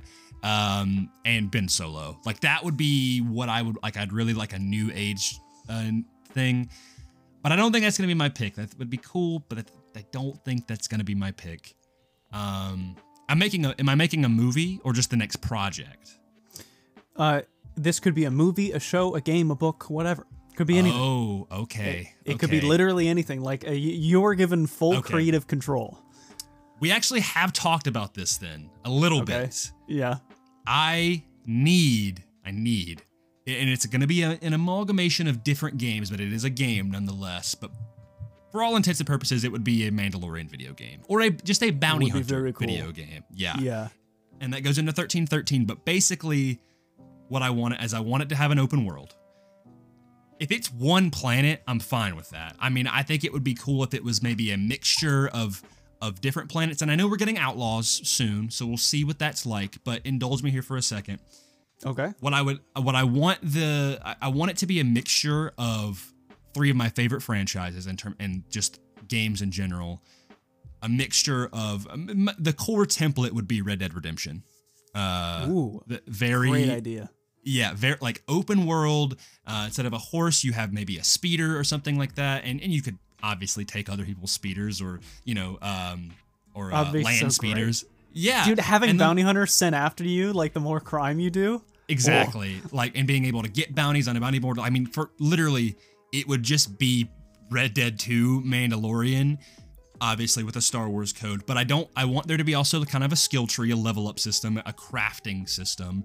Yeah. I think I would want that to be kind of inspired a little bit by The Last of Us with their crafting system where you're gathering, and it wouldn't be in more of like a scrounging way of like, oh, look at me, I found a penny, you know, like more so like you've gotten, say it is the Mandalorian, right? It's like, oh, you've got Beskar now. Like you can choose what you want to use this Beskar for, like, and you would take it to more of like a forger to a blacksmith, or I guess to and I guess the armorer would be the technical term. The armorer, yeah. And it wouldn't be necessarily the armorer, but say a armorer, because this could be like, say, High Republic Mandalore, like if you wanted to, like that era. That could be very cool. Yeah, that could be really cool, because then you have the threat of like the Nihil, but also say like you could have dark side sects of different Force users, and also you could run into the Jedi if you wanted to. Like, say you get enough of a level, like the Jedi are going to come after you because you've been doing some evil deeds, but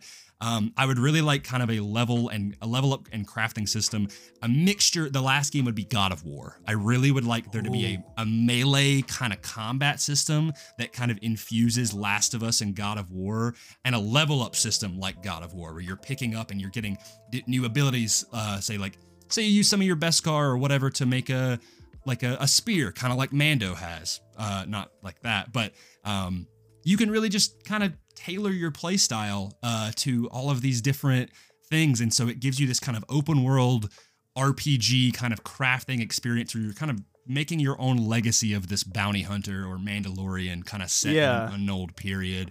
And honestly, I would say don't make it like going to all these different planets, but I like the idea of like, say it's like in a specific system, or maybe not even a system, just like in different areas. So say you could go to like, if you want that kind of urban setting, you have like Nar Shaddaa, and then say maybe you have something similar to more of like a foresty type planet with mountains and lush terrain, and whatever. If you want to create a new planet, you could, and then maybe having like a more apocalyptic style planet that leans itself more to like Tatooine or something like that. And then later on down the line, and it's not the whole planet, it would just be like a really big portion of the planet, because there's limitations, but I think that's enough. It's like wherever the story would go, I guess. Yeah. Exactly. So maybe you could like create like a droid companion as well.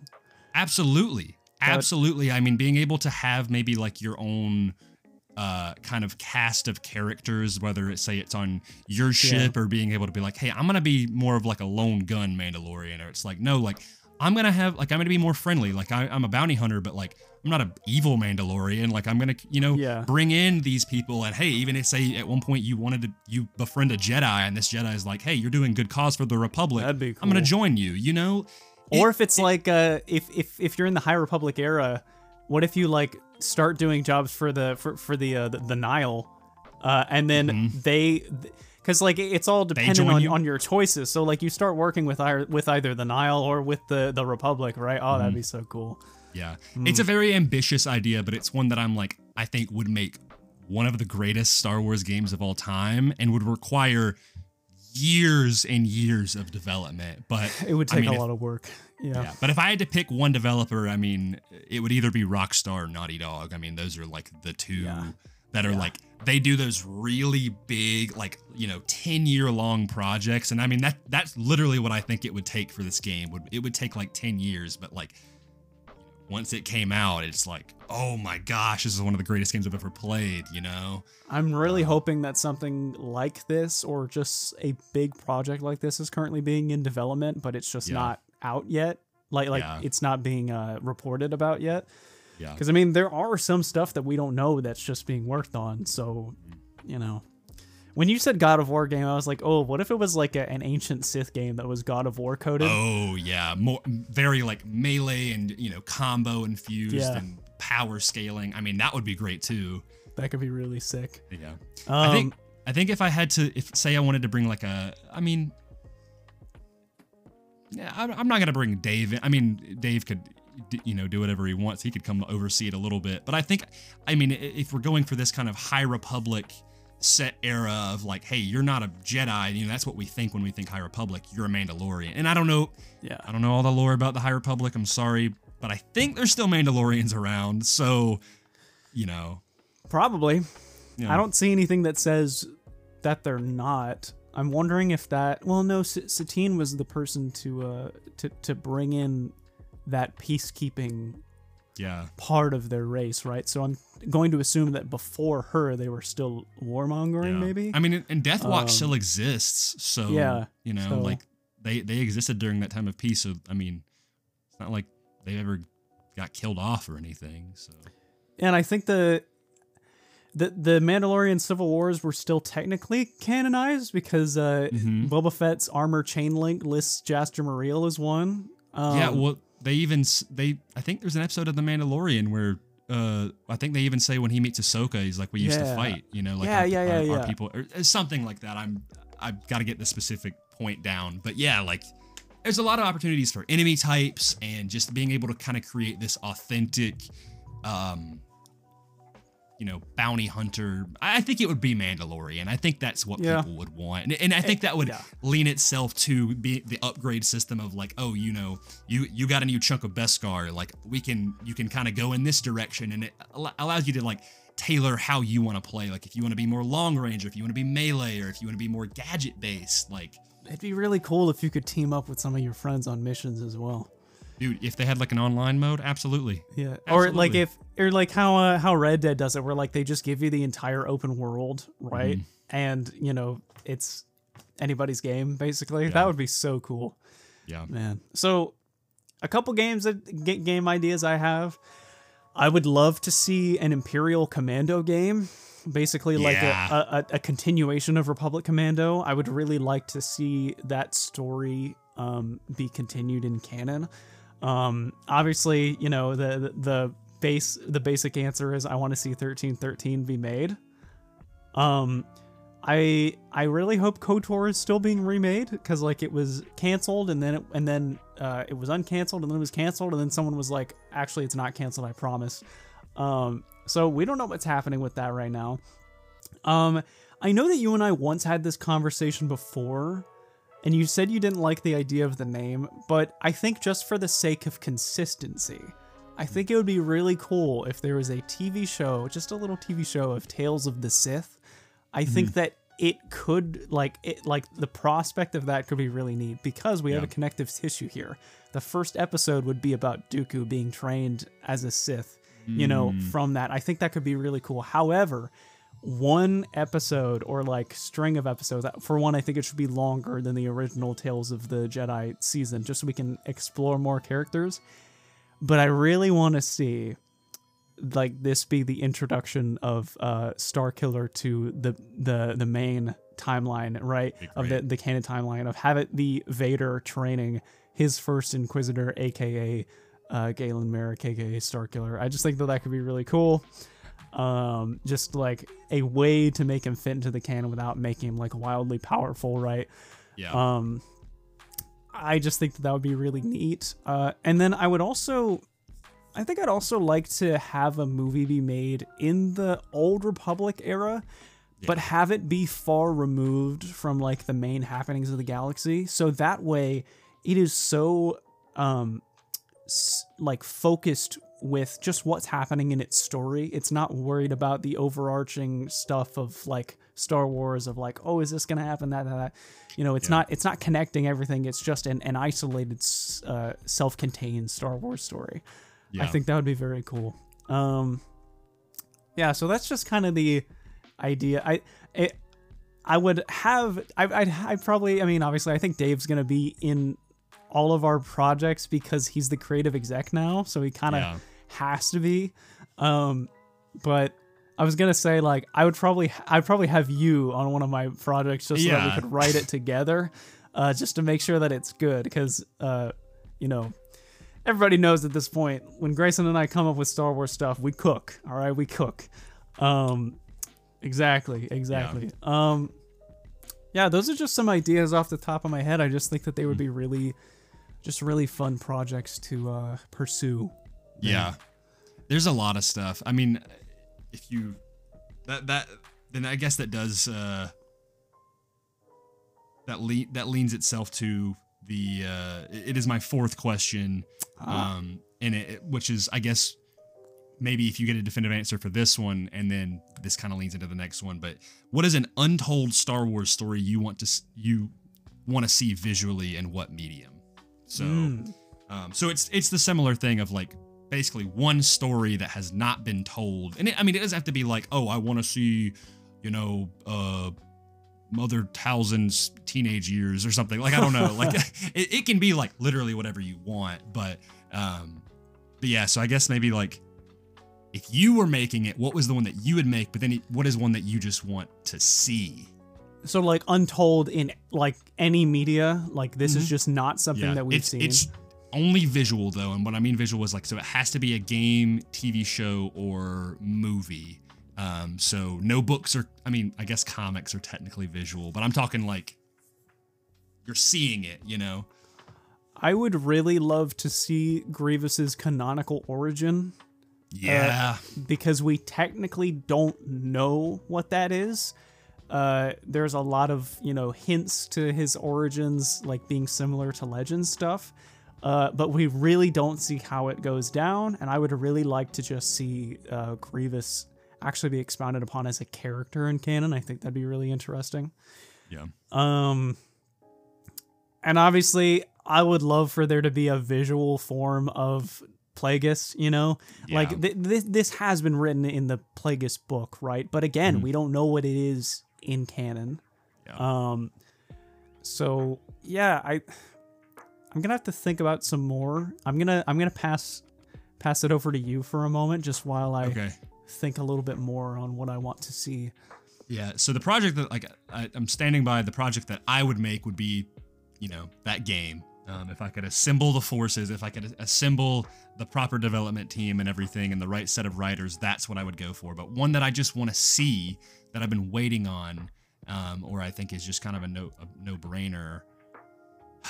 Man, yeah. You made a lot of good suggestions.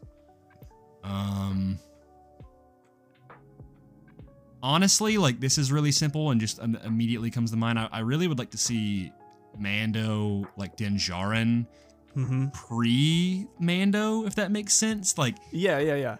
It's like, if I think about it this way, like I kind of view Din Djarin like John Wick, where like there is a point that happens where it's like, okay, there's the character here, but then here's the character that we know about and we've heard these things about, but we've never seen it, right? Yeah. I think about the Prison Break episode in Mando season 1, and they're like, oh, we used to run jobs with him all the time, and blah blah blah. And this girl was, did they have a thing? I don't know. And I'm like, I want to see that. I want to see Din Djarin like what before he got to the point in the beginning of the Mandalorian. Basically, Din Djarin pre-Grogu. I want to see that. Like I want to see him, where he gets to the point where he's at least he has his helmet, and say he's even as young as 15 all the way until, at the time of when he gets Grogu, like he's in his late 30s. Yeah. That gives you basically like, say you get like 18-year-old Din Djarin for the next 20 years, like because he gets inducted into the Mandalorian culture as a child during the Clone Wars. So assuming you give a couple more buffer years of that, say he's like 8 years old, you say you give him another 5 years, right? Like then you've got that entire, you've got the Dark Times period, you've got the original trilogy period. Yeah. Like, that's a lot of time to see what Din has been up to, And I know Boba Fett is out there. That's kind of like what people are like, well, we just want to see Boba Fett during that time. But I'm like, no, like, I want to see what Din Djarin was up to. Because, like, he's got a whole, like, 35 years before him that, like, I just don't know about. What turned Din Djarin into the Mandalorian? You know what I mean? Yeah, I think that'd be cool. Yeah, because we know a couple are like roaming around there. Obviously, most notably is Bo-Katan's people, and then we've got Din Djarin's people and Boba Fett. Like, that's really the main ones we know about. And I'm like, I want to see Din Djarin's early adventures. I think that would be. See, to me, if they're good with this Mandalorian movie, and I know it's Mandalorian and Grogu, so it wouldn't make any sense, but like if I was to make a movie, I'd be like, make a prequel movie about Din Djarin. Like, because that way it's disconnected from like, hey, you've never seen the show. Well, here's this character before you've known him, like here he is in the height of the original trilogy, one, say, overarching story, right? Or like he's meeting all the people that he knows. Yeah.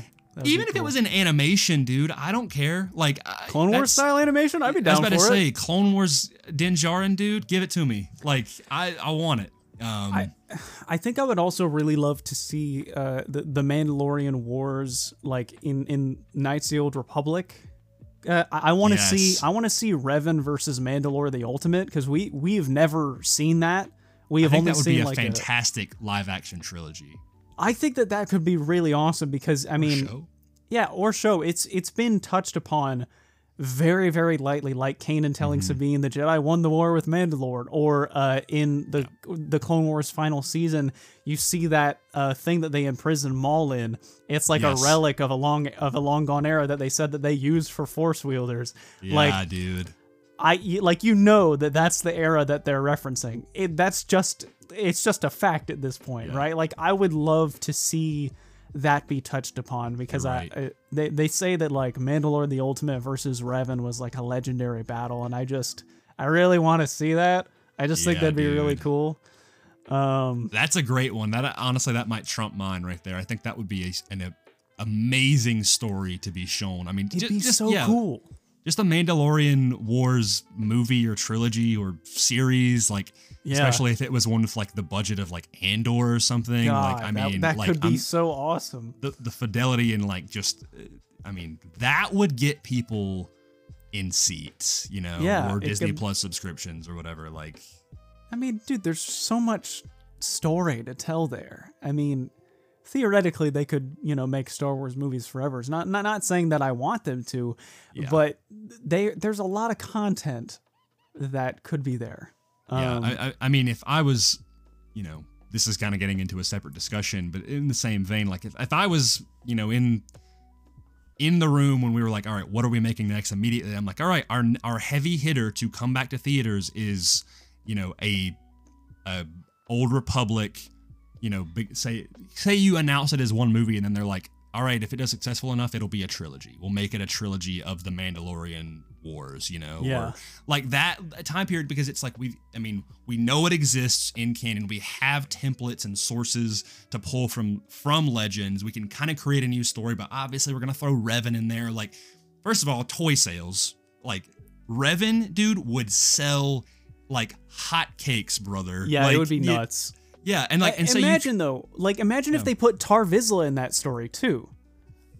That would be crazy, bro. That would be the perfect way to fit him in there, Yeah, dude. We like that. That's the Darksaber is the connective tissue, and Professor Huang. Like we could have him in there too. Yeah. Wait. How do we know the name of man? Well, even in canon. All right.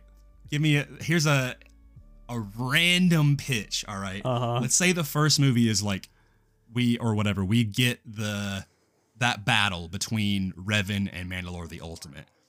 Well, at this point, they cannot the Mandalorians, like, they've lost the war. They can't choose, they don't have a new leader yet, but we find out that possibly Mandalore the Ultimate's son is, say he's, 5, 6 years old, and that child is force sensitive, and the very end of the Mandalorian Civil War or not Mandalorian Civil War, the Mandalorian Wars is when Tar Vizsla is discovered, and it creates this more contentious conflict of like, oh, you've won this war and now you're taking the first Mandalorian Jedi. I don't know, like that is some crazy plot twist stuff right there. What if Mandalore the Ultimate was Tar Vizsla? Yeah. Because when he died, the Jedi took his saber and took it in the temple. So what if the reason why the Mandalorians wanted to get it back was because when Revan defeated him, he took his lightsaber and brought it back to the temple. That would give such deep context to the Mandalorian Wars. That would be just so wild, especially Let us because cook. Yeah, especially because like the way that the Mandalorians see it, like the Darksaber is the symbol of power. So who other to wield it than Mandalore the Ultimate, right? The first Jedi Mandalorian, Yeah, that'd be absolutely wild. That would actually be a really interesting story as well to say, like, before the Mandalorian Wars, Tar Vizsla does get pulled at the Jedi Order, right? And and like he's been training as a Jedi, but now we hit this crux in the story where Tar Vizsla has to choose his people or the Jedi Order, and ultimately, like, he decides to, like, he's like, I'm not gonna let my people be slaughtered anymore. Like, I'm not gonna let them. Like, I'm going to defend them in this war, and he is then the people's champion. And he then unites Revan comes them. in. Yeah, exactly. He unites them together, and they're like, we're gonna stand against the Jedi. Like the Jedi are, acting, especially with the looming darkness of like Revan basically becoming this warrior, leading the Jedi, which is very out of turn for the Jedi. And so then it leads into this ultimate battle of Mandalore versus Revan, and ultimately. We're creating the next blockbuster right here. Oh, dude, like it would get, and I'm like, even if Revan isn't the main character, you know, like even if it was like he was like this kind of enigmatic figure that is very prominent, like maybe he's the Vader of that, where like, yeah, or like this torn character, we see him going through this, but he's also like, he's not the main character. Like you can create a diverse cast of characters in that story as well, new characters. I don't care, like just, yeah. but if you're telling this grand story with this, like that could give so much history to both the Mandalorians and the Jedi. That'd be just such a great way to tie in, you know, what's really popular with Star Wars right now, which is, you know, the Mandalorian. So, yeah. God, that'd be so good. All right. Yeah. Like, dude, imagine if it was literally like the Mandalorian Wars, like part 1 or something like that. Oh, like, yeah. That was a movie, like people would be like, oh, Mandalorian, I know that, you know? And then the poster has like a Jedi or has like Revan and like Mandalorians. You're like, what is that? And then it like, you get a long time ago in a galaxy far, far away.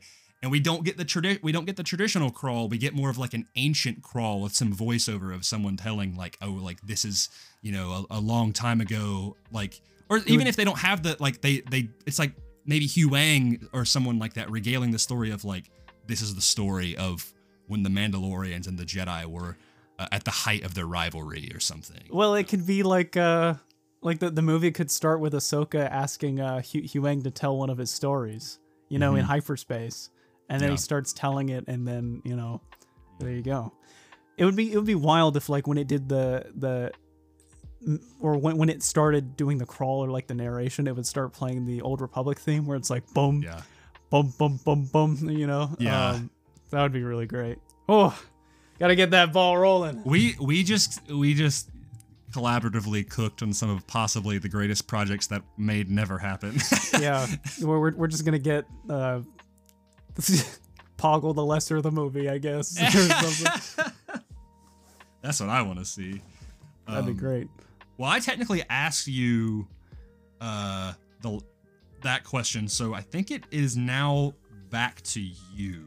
Yeah, it's onto my fourth question, okay. Which is, and you know this one because this is when I pitched the episode idea, which is, Grayson, who do you like watching fight in a lightsaber duel the most? Oh, I forgot about this question, to be honest. Who is the most entertaining for you to watch duel in a fight? Oh, man. And so while you're thinking, I'll go ahead and answer, just so I'll answer my own question. Probably my favorite person to watch fight is Darth Maul. I think Maul is so much fun to fight because or so much fun to watch fight because you're like, come here, Maul. He is in a boxing match. He is just, and he's a absolute phantom menace in every fight that he's in. You know, like he's snarling, he's making like all these like rah, like groans and screams and stuff, and he's just he is so incredibly violent. He's trained as a weapon. Yeah, he's basically this embodiment of anger and rage in the dark side. But at the same time, it's like this very controlled chaos, you know what I mean? Mm-hmm. Whereas like when you watch Palpatine, it's just he's embracing any emotion he has. Maul is this very intentional vessel for rage that when you watch him fight, it's controlled, but it's a controlled violence. It's a focused violence. And it's just an absolute pleasure to watch. Like I love, like Sam Witwer just does such a great job at Maul because when you hear him like, you know, just groan and snarl while he's fighting, he's like a rabid dog, or you know, I don't know. He's so entertaining. This is what he has waited on for so long. He is itching. He is like, you know, fiending for this fight, right? Like he is that was literally his sole mission. Like, brother, you got to get back on Plagueis. I'm telling you, man, it's crazy. Yeah, you're right. You're right. He's barely been in it, but like the little bits, I was like, this is the interesting thing about Plagueis is that book was written as Clone Wars was happening. So like a lot of the stuff that is being said, and I'm like, this still fits into canon because Clone Wars is canon. So it you know, gives itself a lot to that. But Maul is a phenomenal choice. I think he's probably in my top 3 picks because I was thinking of him. I do have my number 1 pick though, I think. All right. Yeah, I'll do my runner-up first. Number 2 is Balin Skull. I love the way he fights. Yes, he's such a good fighter, dude. Even Shin as well, but the way they fight is very, I'm a big fan. Stylistic. Yes. But Balin especially is extremely fundamental. Mm-hmm. Like he feels like I don't want to go into this, but he feels like a Form 1 user, you know?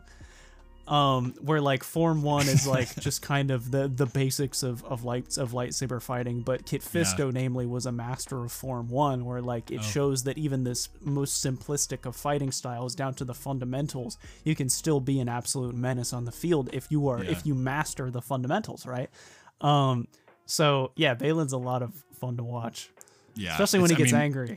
Yeah, that like his attacks are so heavy, and I guess this is my second runner-up that I wasn't even thinking about, but leads also similar to Kylo Ren. I love the way Kylo Ren fights. I mean, just the brutality. I mean, it is like literally like a broadsword. He cleaves through his enemies. It is like, if you see this guy, like, I mean, obviously Vader's intimidating, but that lightsaber alone, like, it instills fear of like, oh my gosh. Very untamed. Yeah. Like just that crackling as it cuts through the air and it just decimates anything that cuts through its path. Yeah, actually, I'm gonna go back just a little bit on what I said. I equated Maul to a rabid dog. Maul is more like a trained dog, like meant for the pits, whereas Kylo Ren is a rabid dog.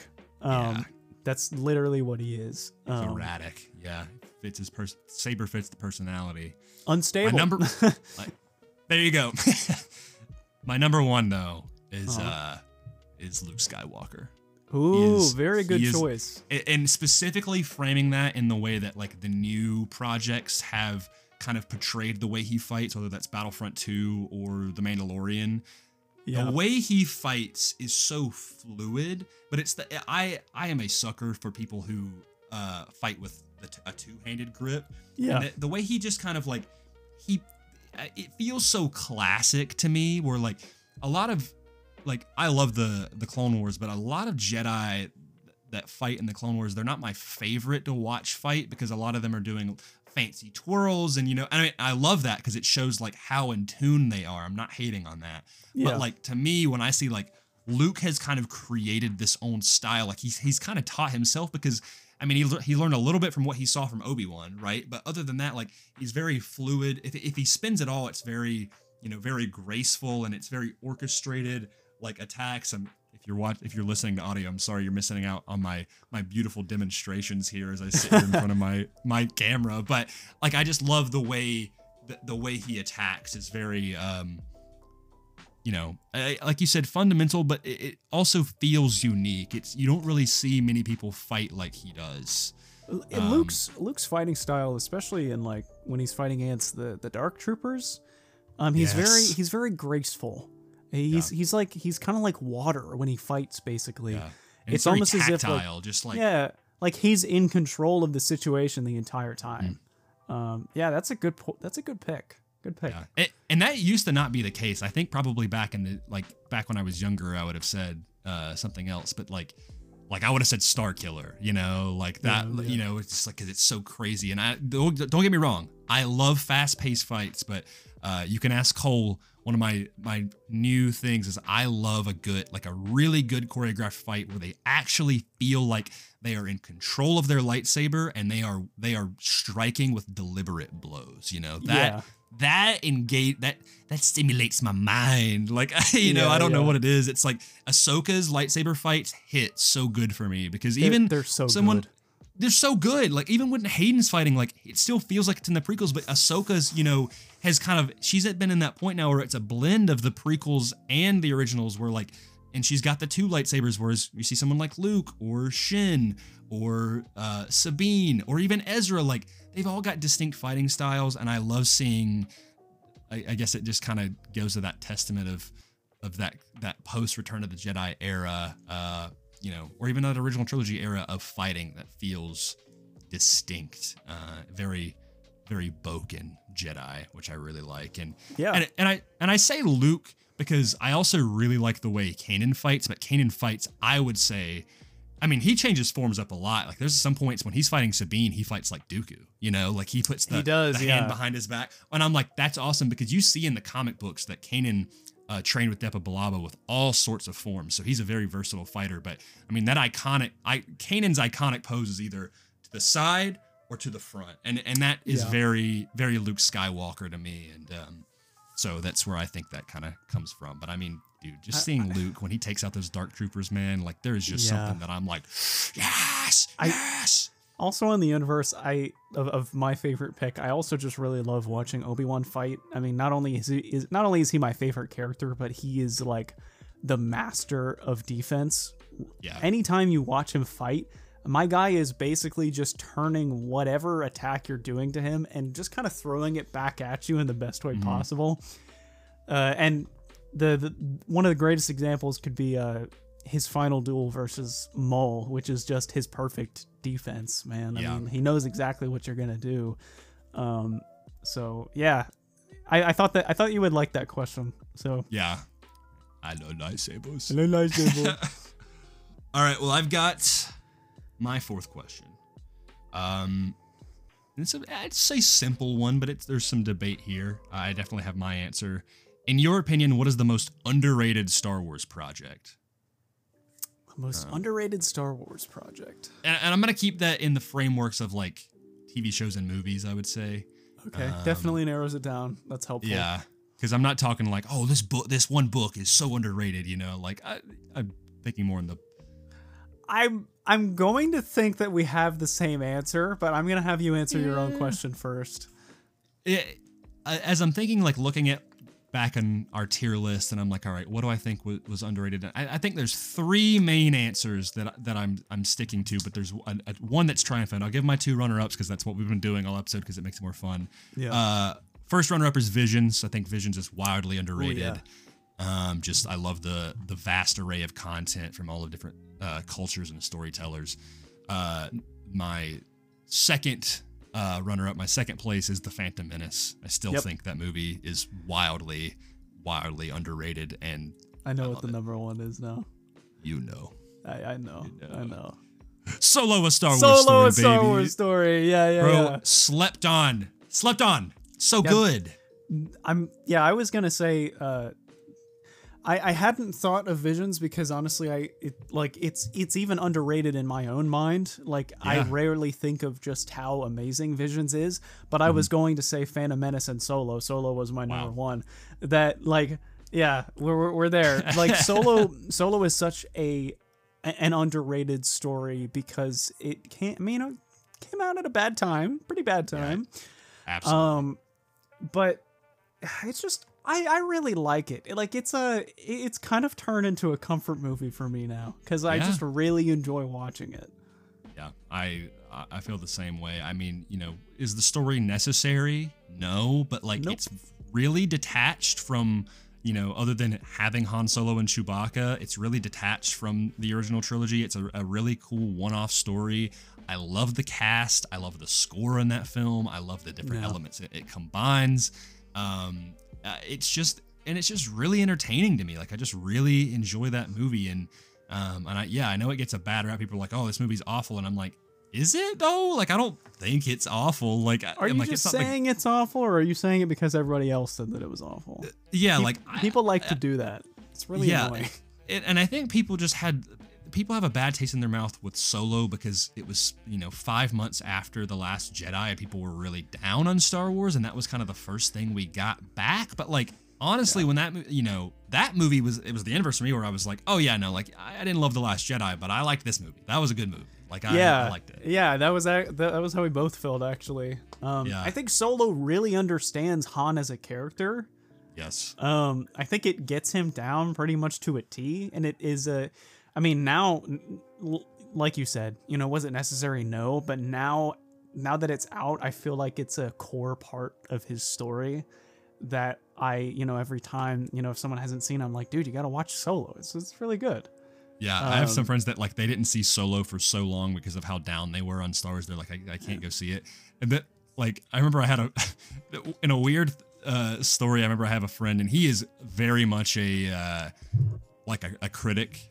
He has very like niche takes and is kind of a contrarian where he's just like, oh, well, I think this, you know, but like his favorite movie is 2001: A Space Odyssey. Great movie. Love that movie. It's not for everybody, but I love it.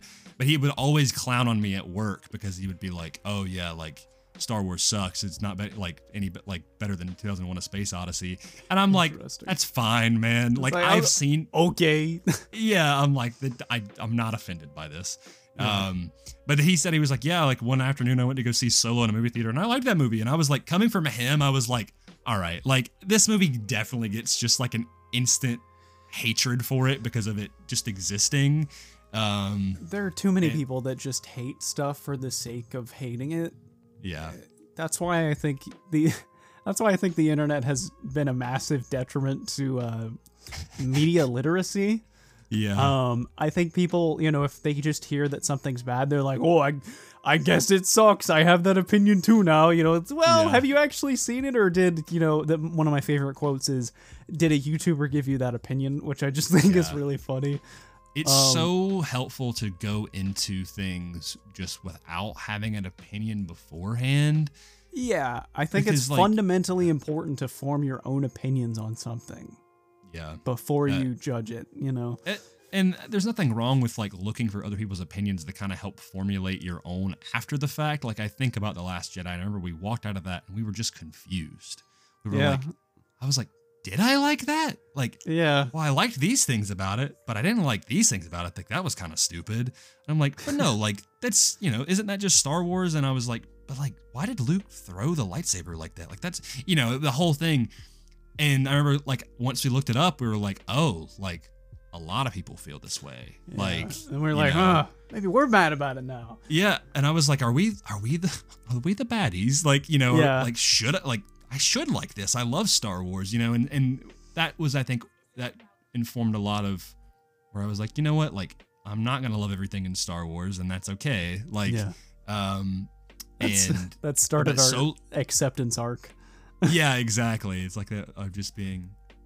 But when Solo came out, I was like, no, like there's nothing. I like this movie. It's developed very well. It's cast very well.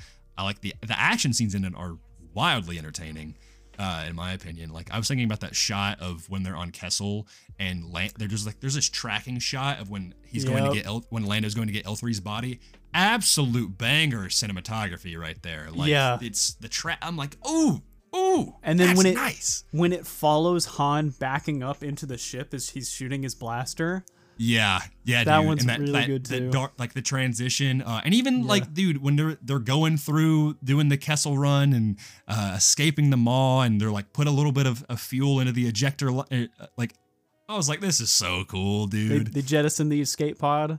Yeah, that's very cool. Rest in peace, escape pod that they never got back. It just feels like a very pure Star Wars story. Like it really does feel like a Star Wars book kind of just translated to the big screen, and I'm a big fan of it. Yeah, it scratches that itch, you know. I just think it's just solid. It's just solid Star Wars movie. Yeah, I agree. All right. Well, we are now on to question 5, which is the gag question. Yes. So Grayson, my gag question for you is, what do you think Watto smells like? Dude, like, I'm not kidding. I don't mean to be vulgar, but he probably sounds like a ball sack, dude. Like, the chin hair, like, especially Attack of the Clones Watto. Like he's stinky in that movie. Yeah, he has not touched water in years, brother. So I've got a very small anecdote. My dog Maggie, rest in peace, was the family dog. I'm gonna miss that little pupper so much. There was this one time when I was at my old house where she was sitting in front of me, like, you know, classic dog stuff. And I bent down and I gave her a hug. Like I gave her a hug and I squeezed her. I was right next to her face. When I squeezed her, she burped. And it was the most disgusting thing I have smelled in my entire life. That is what Watto smells like. I think he smells like probably a dead body, mixed with body odor. And yeah, there's my gag question. Gag not just because it's funny, but because it makes you want to throw up. It does. Yeah, I'm going to eat after this, so I don't know if I want to anymore. No, I'm still hungry, actually. Sorry, Watto. Even not you are enough to stop my hunger. Yeah, apologies if anyone is listening to this while they are consuming food. Ooh, yeah, I'm so sorry. Please don't unsub. I'm sorry. We'll make it up. Just think about space waffles. We love those. Dude, with syrup. Oh my god, that sounds amazing. Here's my gag question for you. All right, what do you got? It's kind of a two-part question, but not really. Okay. Would you rather bring back Grievous to his former glory like in 03 Clone Wars, or marry the second sister, or just marry General Grievous? Because that last part is valid. I can see that. Man, that's I love how you made it coal-coated. Oh yeah. But man, have the baddie Trilla as your wife, or the baddie Grievous as my wife. Yeah, it's all the homies know I love Trilla, and all the homies know I love Grievous. However, I am also a man that does services to mankind before himself sometimes, question mark. And I feel burdened with glorious purpose to bring Grievous back to his greatness. And so that is what I must do. But Grayson, in the theme of answering these questions, you too have to answer this question. So what would you do?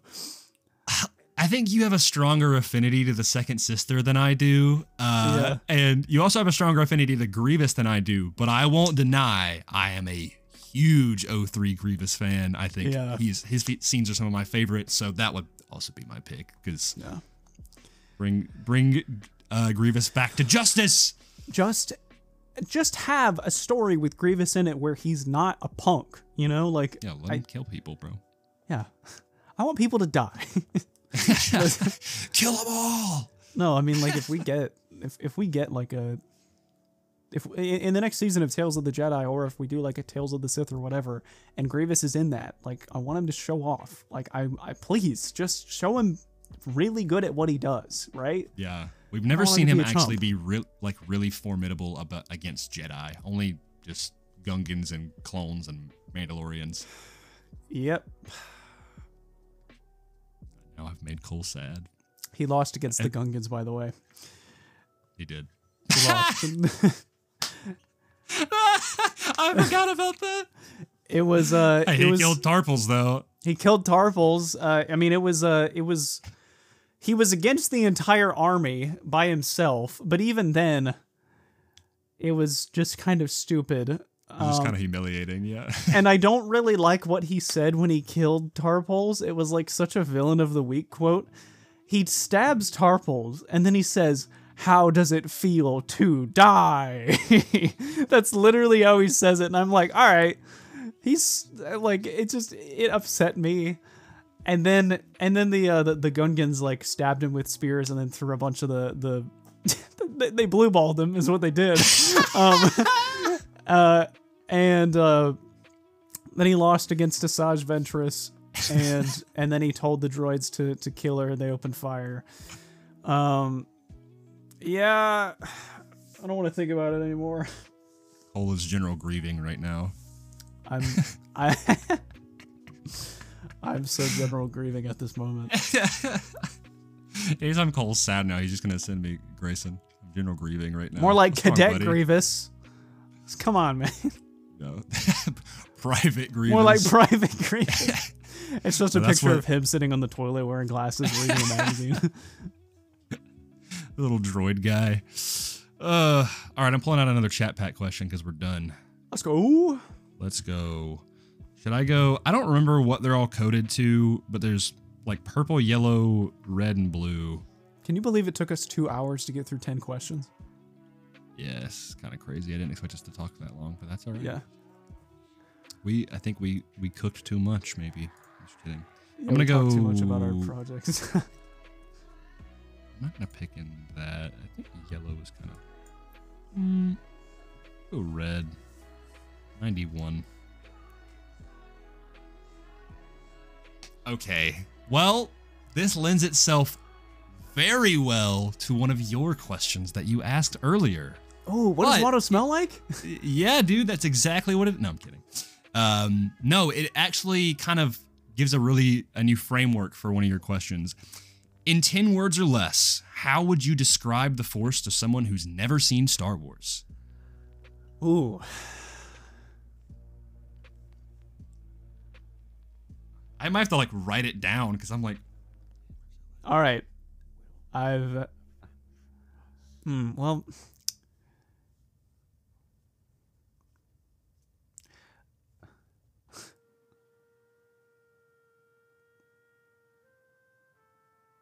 It's hard to do that in 10 words or less, because you can either go one route where you're explaining it in the way of like, oh, it's what the Jedi and Sith use for their powers, or you could go the route of like, oh, it's this invisible entity that governs and dictates the balance of the galaxy. Like, you know, like you could go two routes with it, and I'm like, I want to combine those and be like, gives the Jedi their powers, and it's this weird thing. I don't know, like.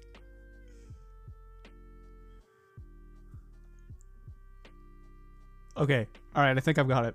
This is kind of a cop-out answer, but it surrounds us, it binds us, it permeates the galaxy. That's fair. Just a kind of different framed version of what Obi-Wan says, but I mean, it makes sense. It's a mixture of what Obi-Wan and Yoda say. Yep, that's what I thought. Because, like, I don't know, like, one of my favorite quotes is when Yoda says, "Luminous beings are we, not this crude matter," as he pinches Luke's shoulder. You know? Yes. It's an identification of all of us as spiritual beings intrinsically. And I just think that that's a beautiful thing, that, like, it says that every organism is a part of the Force, like all of us are, you know? Mm-hmm. So yeah, I think that that's a great way to explain it, because it is an energy field. It surrounds us. It's within us. You know, it is the galaxy. It binds it all together. I think I will say, and if I have to get it down,